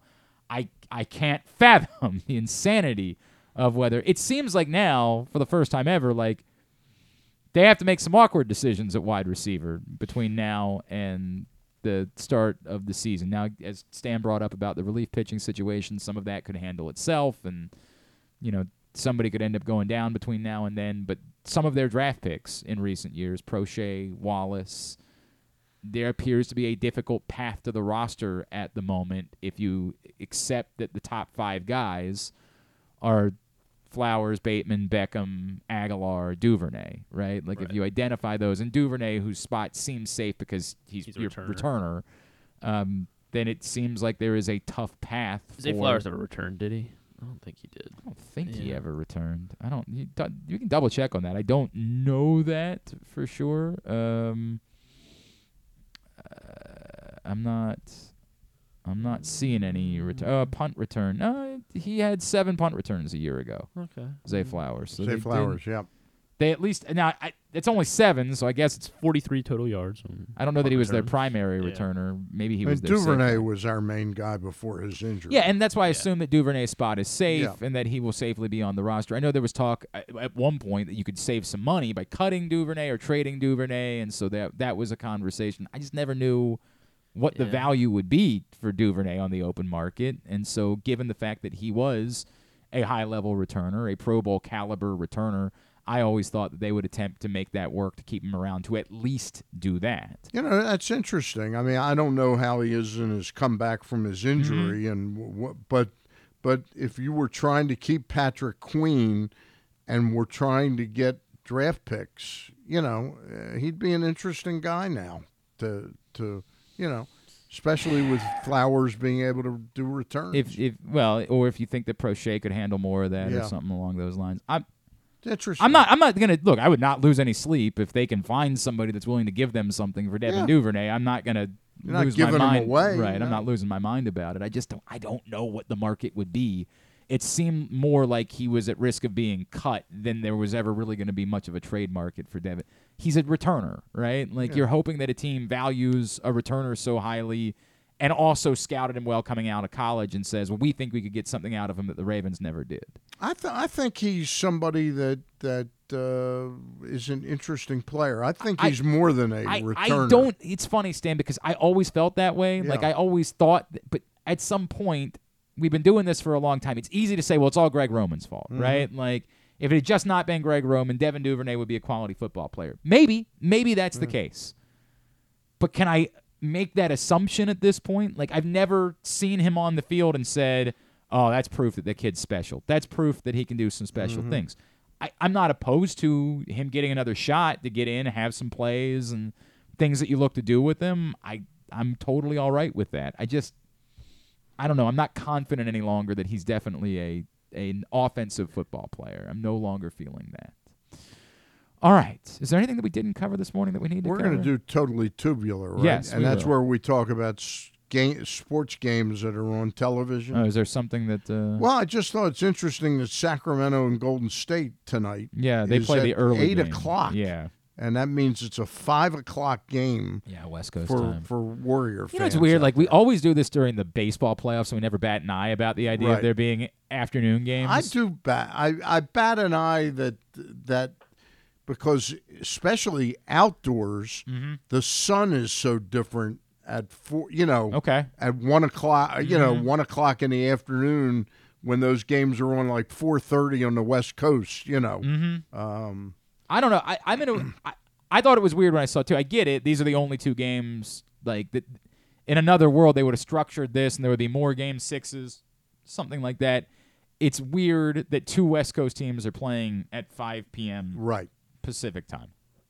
The late game tonight is Lakers-Grizzlies, so like if that was the 8 o'clock game, then at least one of those teams is playing in a kind of normal-ish spot. ESPN has the rights very specifically to Friday nights, and so this is them saying, we're not going to have – this is the way it's going to go. Deal with it.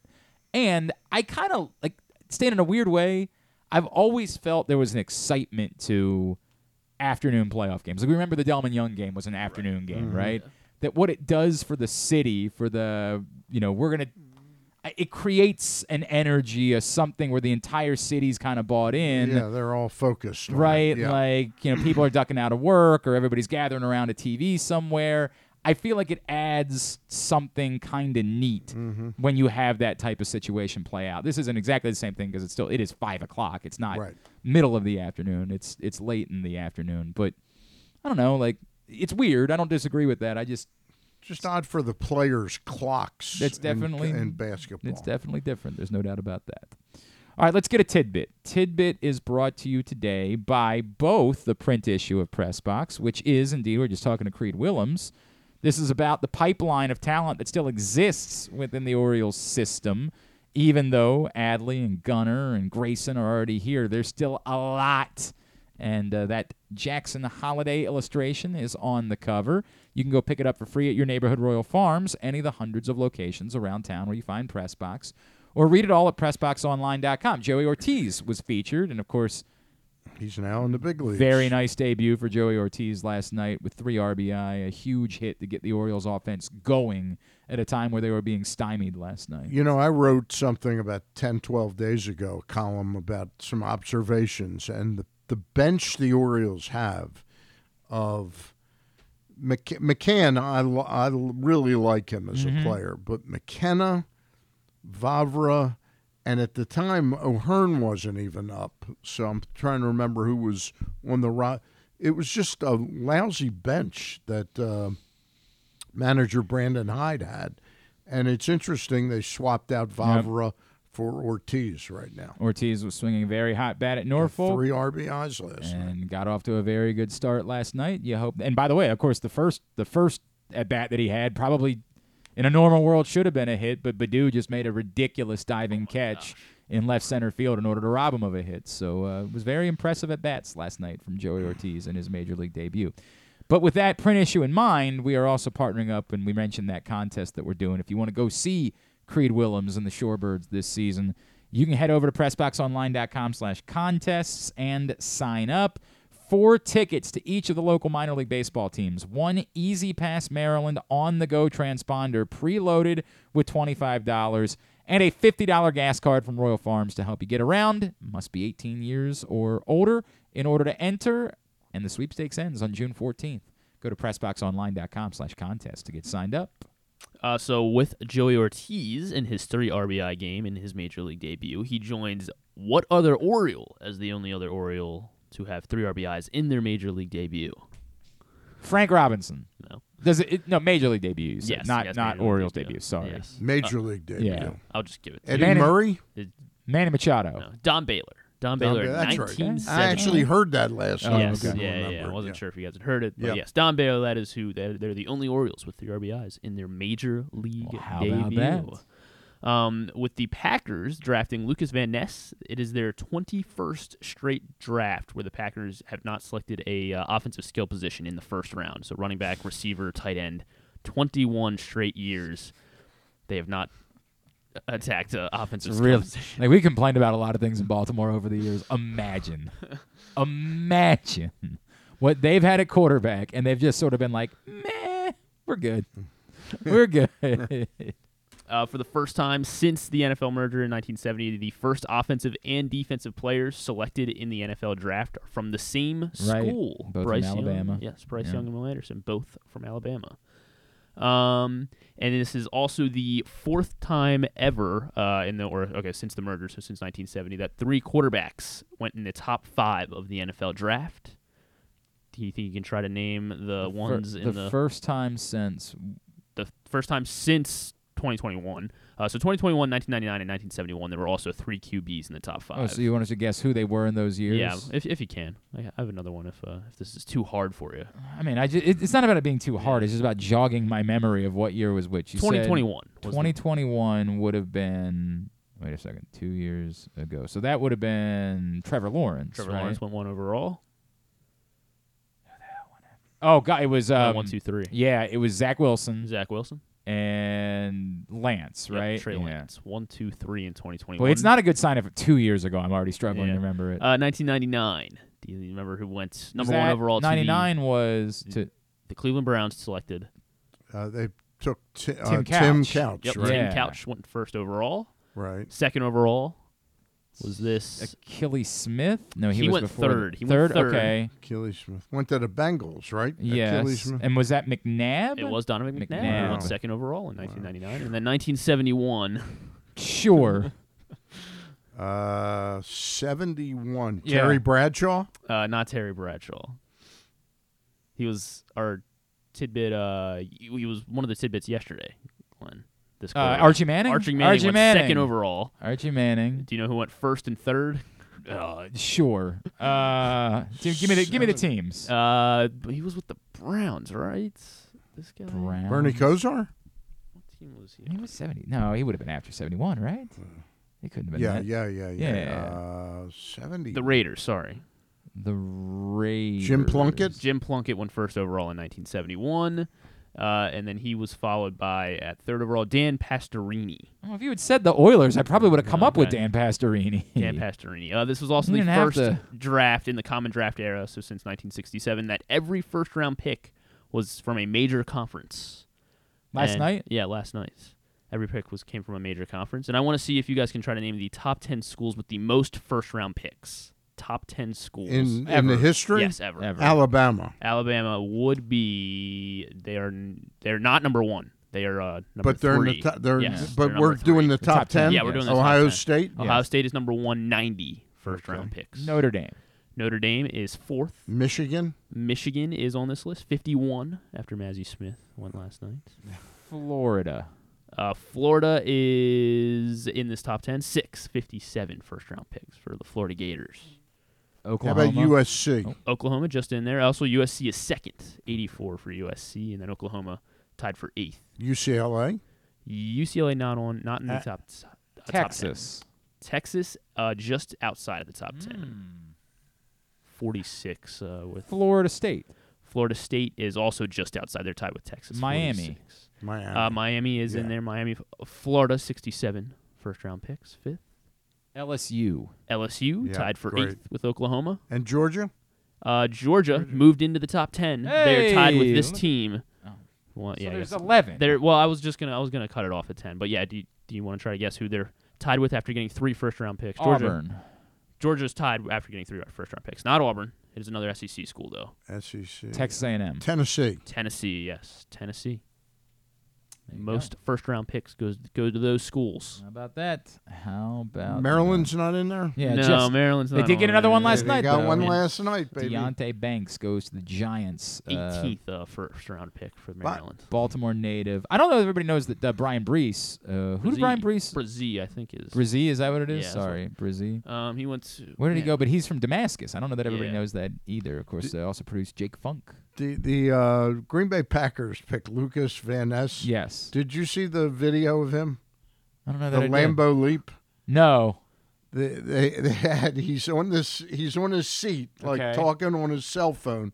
There are 3 or 4 absolutely gorgeous women with him, right? And his buddy, who clearly was drunk, does a leap onto him. Really? Yeah. It was very entertaining. Well, look the video. I found a different video of somebody alleging that Lucas Van Ness's father might have slapped his girlfriend on the butt like she was a football player. And Oh yes, yeah, that was that. I did that. Hang on a that second. was- Is Let that me so watch the bad, whole thing. really? Yeah, he definitely did that. That definitely happened. Hang on a second. This is I searched to try to find the video that you're talking about. Here's the girlfriend hopping up and the father. Yep, right in there. Right, Kind of like in an there. Urban Meyer. Right. Well, I don't think it was a shocker. I don't think they went straight to that. This was more like the good game pat on the. But have you ass. been able to find all that right, let me see. video? Boop, boop. Brzee is a New Orleans Saint, by the way. Thank you. 29th overall. Lucas Brian Van Brzee. Ness. Hang on a second. Leap. Let me see if I can find that one. It's very funny.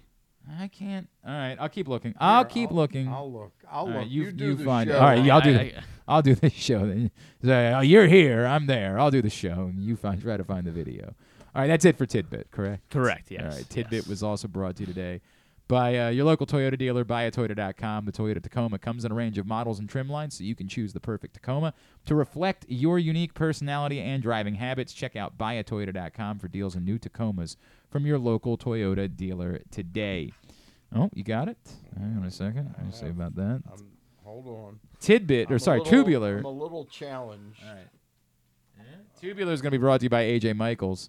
Expert and award-winning A.J. Michaels. Heating, plumbing, AC, and home performance will improve your home's energy efficiency and comfort levels. AC season is coming up fast. New rebates and discounts are available. More at ajmichaels.com. All right, let's see. All right. Okay. There we go. This is Lucas the Van Ness full clip. gets the. I got you. I got you. Yes, I got you. Do you give play-by-play of it? second. Yeah, right. He's telling everybody quiet down. And then somebody comes in and just Jumps dives right on on him. top of him. Just, it looks like a little brother type. Right, yeah. Just dives right Looks on more top like of a him. drunken Yeah, friend. You're best right. friend. You're right.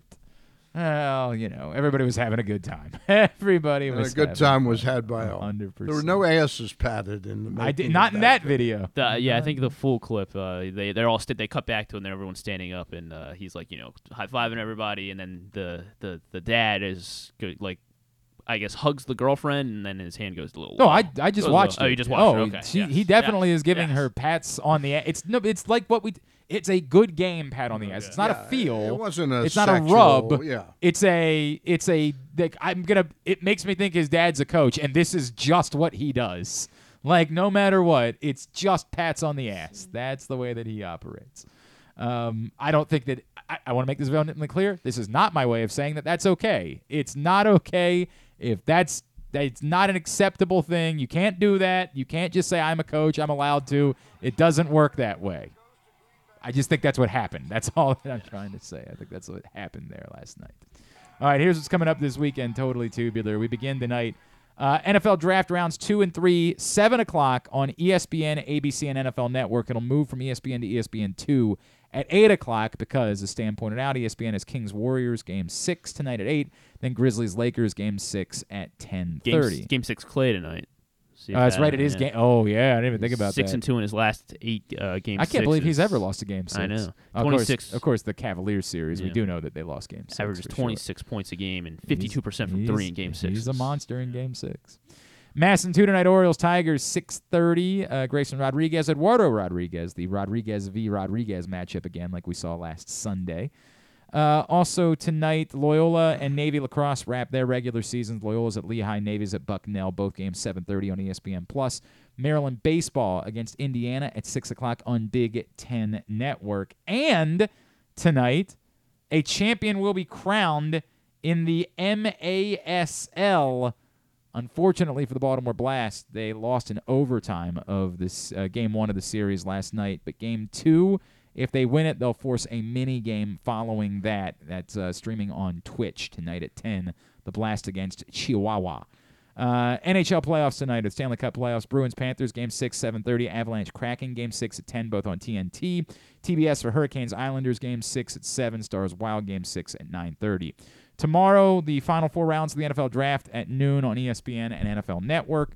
Orioles-Tigers at 1 tomorrow on MASN 2. Dean Kramer and Matthew Boyd, the pitching matchup. If you live elsewhere, you can watch it on ESPN Plus tomorrow. So I don't know why. Maryland football spring game at noon tomorrow on Big Ten Network. Also, the Big Ten lacrosse tournament gets underway. Rutgers at Maryland tomorrow night at 8 on BTN. The women's tournament also gets underway this weekend as Maryland hosts Ohio State at 4:30 tomorrow, Big Ten Network Plus. Local lacrosse elsewhere. Towson needs a win to get into the CAA tournament. They host Delaware. That ain't going to be easy. That's noon on Flow Sports. UMBC wraps up their season as they host Vermont at noon on AmericaEast.tv. Suns-Nuggets Game 1 tomorrow night, 8:30 on TNT. Devils-Rangers Game 6 tomorrow night at 8 on ABC. Maple Leafs-Lightning Game 6 at 7, and Oilers-Kings Game 6 at 10 on TBS.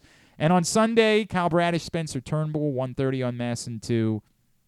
Heat-Knicks Game 1 at 1 on ABC. Everything else, find at glennclarkradio.com. Question: about a week ago, they had the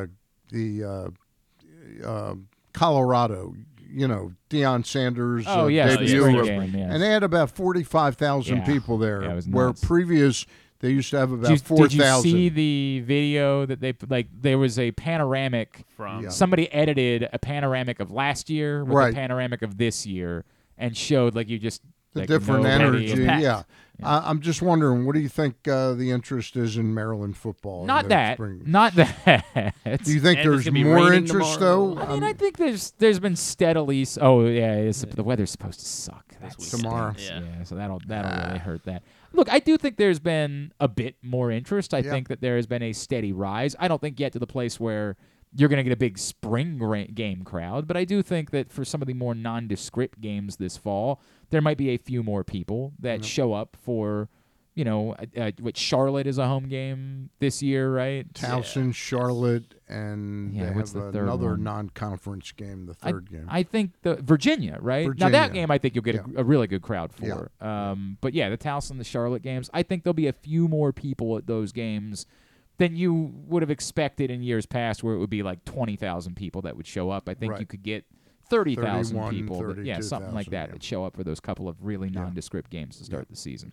But yeah, the spring games, that's really for students in most places that aren't Alabama or Ohio State or Clemson. Like in most places, that's for students at the end of the semester. They kind of throw even at Penn State, they got to throw like a carnival in order to get kids to come out to the spring game. Will Maryland have a draft pick tonight? Yeah, I don't know when the receivers will start going, but it could be that one of them. I think. Is there another defensive back? Ja'Cory Bennett is the other defensive back. Jalen Duncan, I think, is the most likely one to go tonight, the offensive tackle. And the expectation is that if there's a kicker drafted in the draft, it will be Chad Ryland, the Maryland kicker, who will go. So I think that Jalen Duncan's the most likely one for tonight. Maybe one of the receivers goes tonight. I think there'll be a lot more tomorrow. I think there'll be a bunch of Maryland kids that'll be selected tomorrow. That's interesting. I mean, that's cool. Yeah. And a couple local connections like Ronnie Brown from Shepherd, who we're hoping hears his name in the 7th round or so, and Joey Fisher from Hagerstown, some other guys like that. Non-sports this weekend? Pete Davidson's going to be on Jimmy Fallon. He's got a new show coming out on Peacock. I thought it was Peter Davidson. We've learned now. What? Because really? Is it you haven't seen the dumb Taco Bell commercial? Then. Hi, I'm Peter Davidson. Peter Davidson. He's got a show called Bupkis. It's essentially about his life. It comes out next week on Peacock. I think I remember seeing about. Doesn't it have a pretty good cast? Yeah, actually? like John Mulaney plays like his best friend. Yeah. Hold on, I wrote it down somewhere. Charlie Day is his therapist. Edie Falco is his mom, and then Joe Pesci is his grandfather. I do love Edie Falco. Oh, jeez, Joe Pesci plays his grandfather. See that we can laugh about Pete Davidson all we want, But that cast is really Right. good. Oh, Edie Falco and Joe Pesci. Right? And I love John Mulaney. Like Who played his therapist? Charlie Day. I love Charlie Day. There's apparently Ray Romano's involved, and Brad Garrett's involved, and Kenan Thompson, Sebastian Stan. What the hell is this Sebastian cast? Stan? This has got to be. They just have to be listing people that make cameos. That has to be. Because they got Bobby Cannavale. They've got That's Steve Buscemi, Method Man, Jon Stewart. This has to be a heavy cameoed show. But the main cast Everyone does that's on involve Staten Pete Island. Davidson, Edie Falco, Joe Pesci. Like that alone. That's great. I'm watching. I'm going to. What's it called? Butt Kiss? Bupkiss. Bupkiss. Next week on Peacock. Okay. Yes. I'll watch it. The After Party on Apple TV Plus comes out today. Show it's like a murder mystery. There's a murder at a high school reunion after party. Tiffany Haddish is this detective, and she's got to solve it. And, like Ben Schwartz is in it. Dave Franco, Sam Richardson. I like those people. Yes. Yeah. So And we never canceled Dave Franco, right? Like we're still good with him. I think. I think Okay. he's cool. All Yeah, right. he's cool. Okay. The big one. My wife loves the Jump Street movies. They're like some of her favorite movies ever. And so like that scene where they're in the prison with Rob Riggle, and he's like, he loves me. I'm his bitch. And he says, "Don't you? Oh, I don't know what he used the word like my mangina." He was like, and Dave Franco's just like gritting between it doesn't work. I don't know why I love that scene so much. You see the Disaster Artist, the Tommy Wiseau. Yeah, of course, the Tommy Wiseau man, movie. Yeah, love that. 100%. The Room is. I love The Room. Really? Yes. Okay. That's great. Like Great. not ironically. Both ironically and All right. legitimately. All Yeah. Citadel, new show on Prime Video. It's the spy action thriller. That looks kind of interesting. Yeah, directed by the Russo brothers. Stanley Tucci's in it. Yes, Really? Stanley Tucci. So like the And the girl who was in, she's married to one of the Jonas Brothers. The Priyanka. What's her? Oh God, what is her?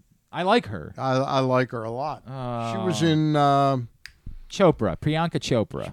and what was the series she was in? Yeah. She played like a recruit at the FBI or something like that. Quantico. Quantico. Yeah, Quantico. Quantico. Yes. So that comes out, and he's like the spy organization falls, and the spies have to work together to save the world, I guess. By the way, she was in a great movie at the beginning of the pandemic, White Tiger. Do you remember that I don't movie? remember that one. Oh man, that was a great movie. Okay, all right. Add it to the list. I'll put it on Tubular. I've been trying to catch up. This week I've spent a lot of time trying to get caught up on Barry. Like I've been trying to get caught up before the season ends on Barry. I'm up to like the end of season 2, so I've been making progress. On Disney Plus, Peter Pan and Wendy, that movie comes out. I think it'll be good. My wife will have my kids watch it for sure.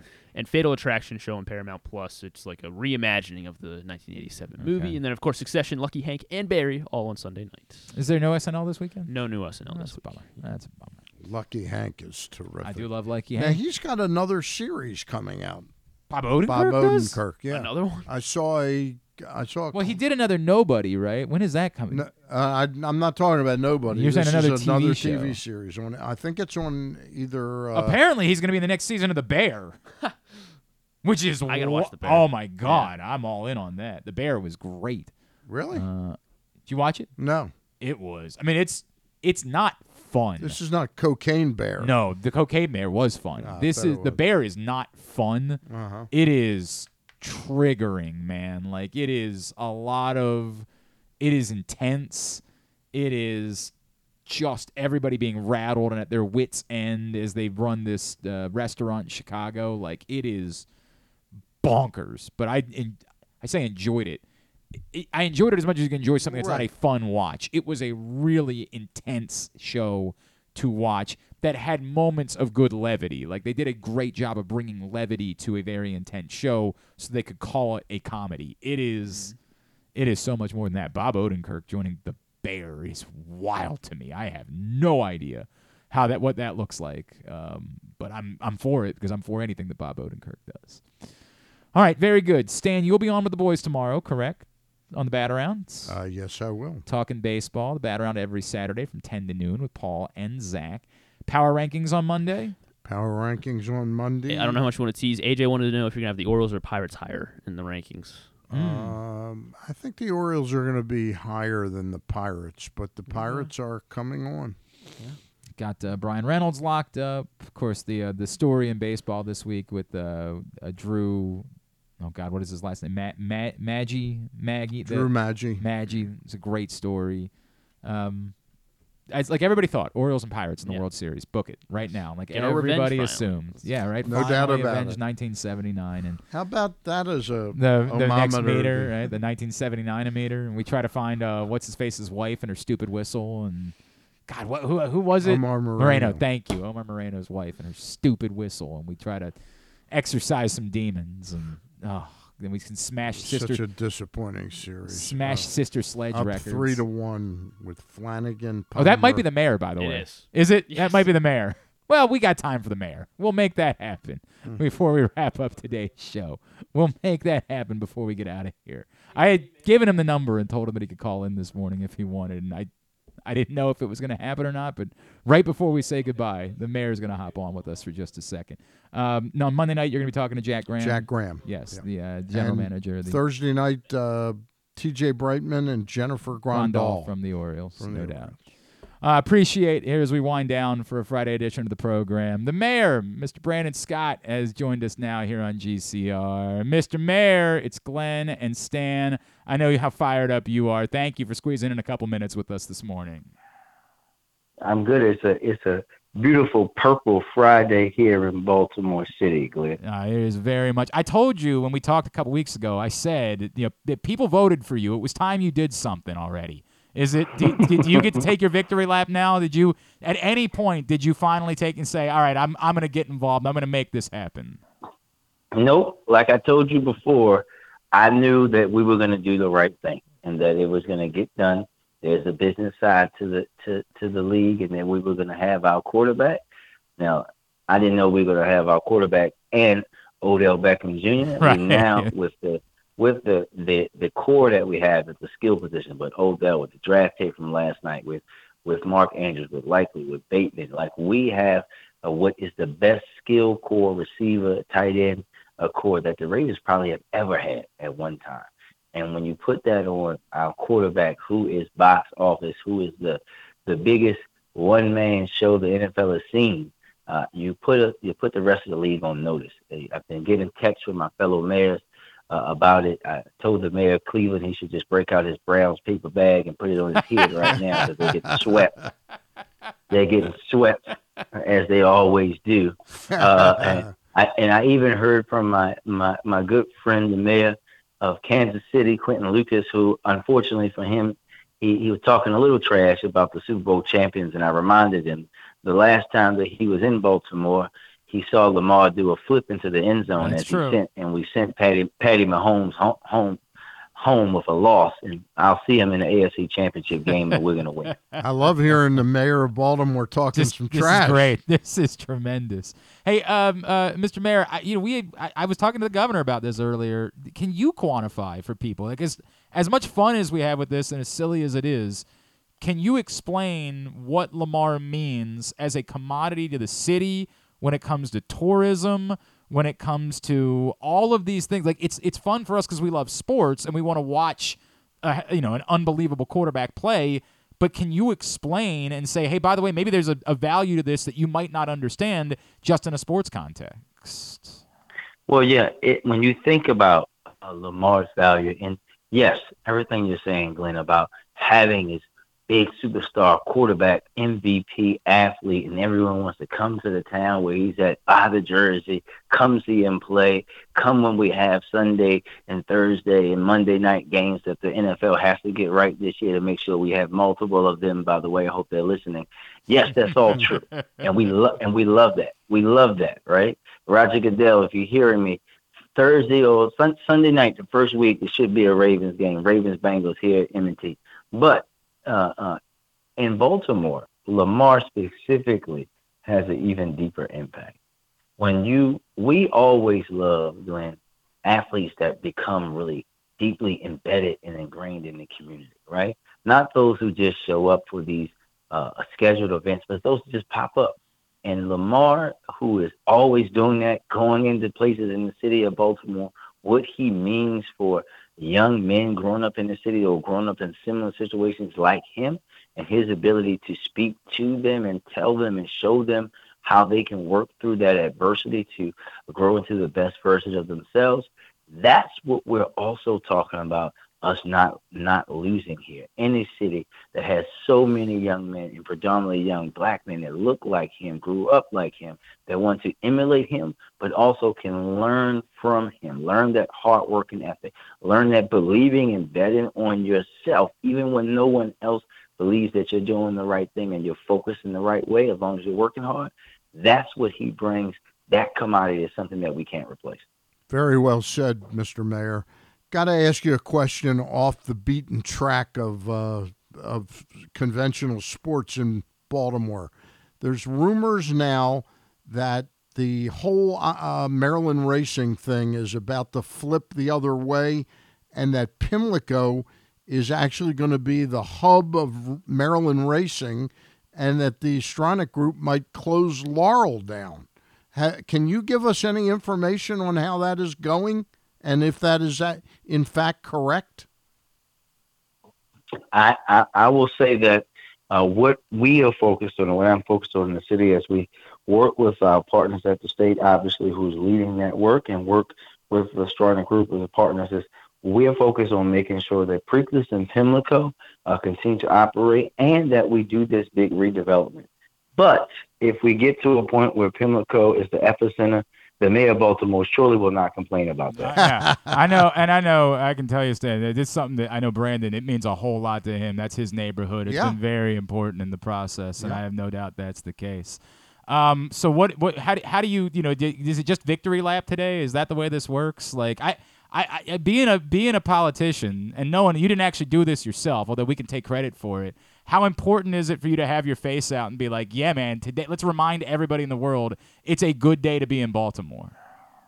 Oh, yeah, that's why. If you saw my tweets and Instagram posts yesterday, I wanted to immediately let everyone know that the mayor put the word out. Lamar's a Raven for life, and we up.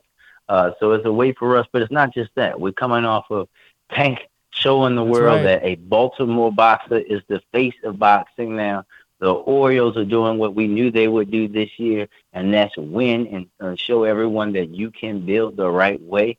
We're coming off of Angel showing everybody that you can't bet against a Baltimore baller, and she doing what she did.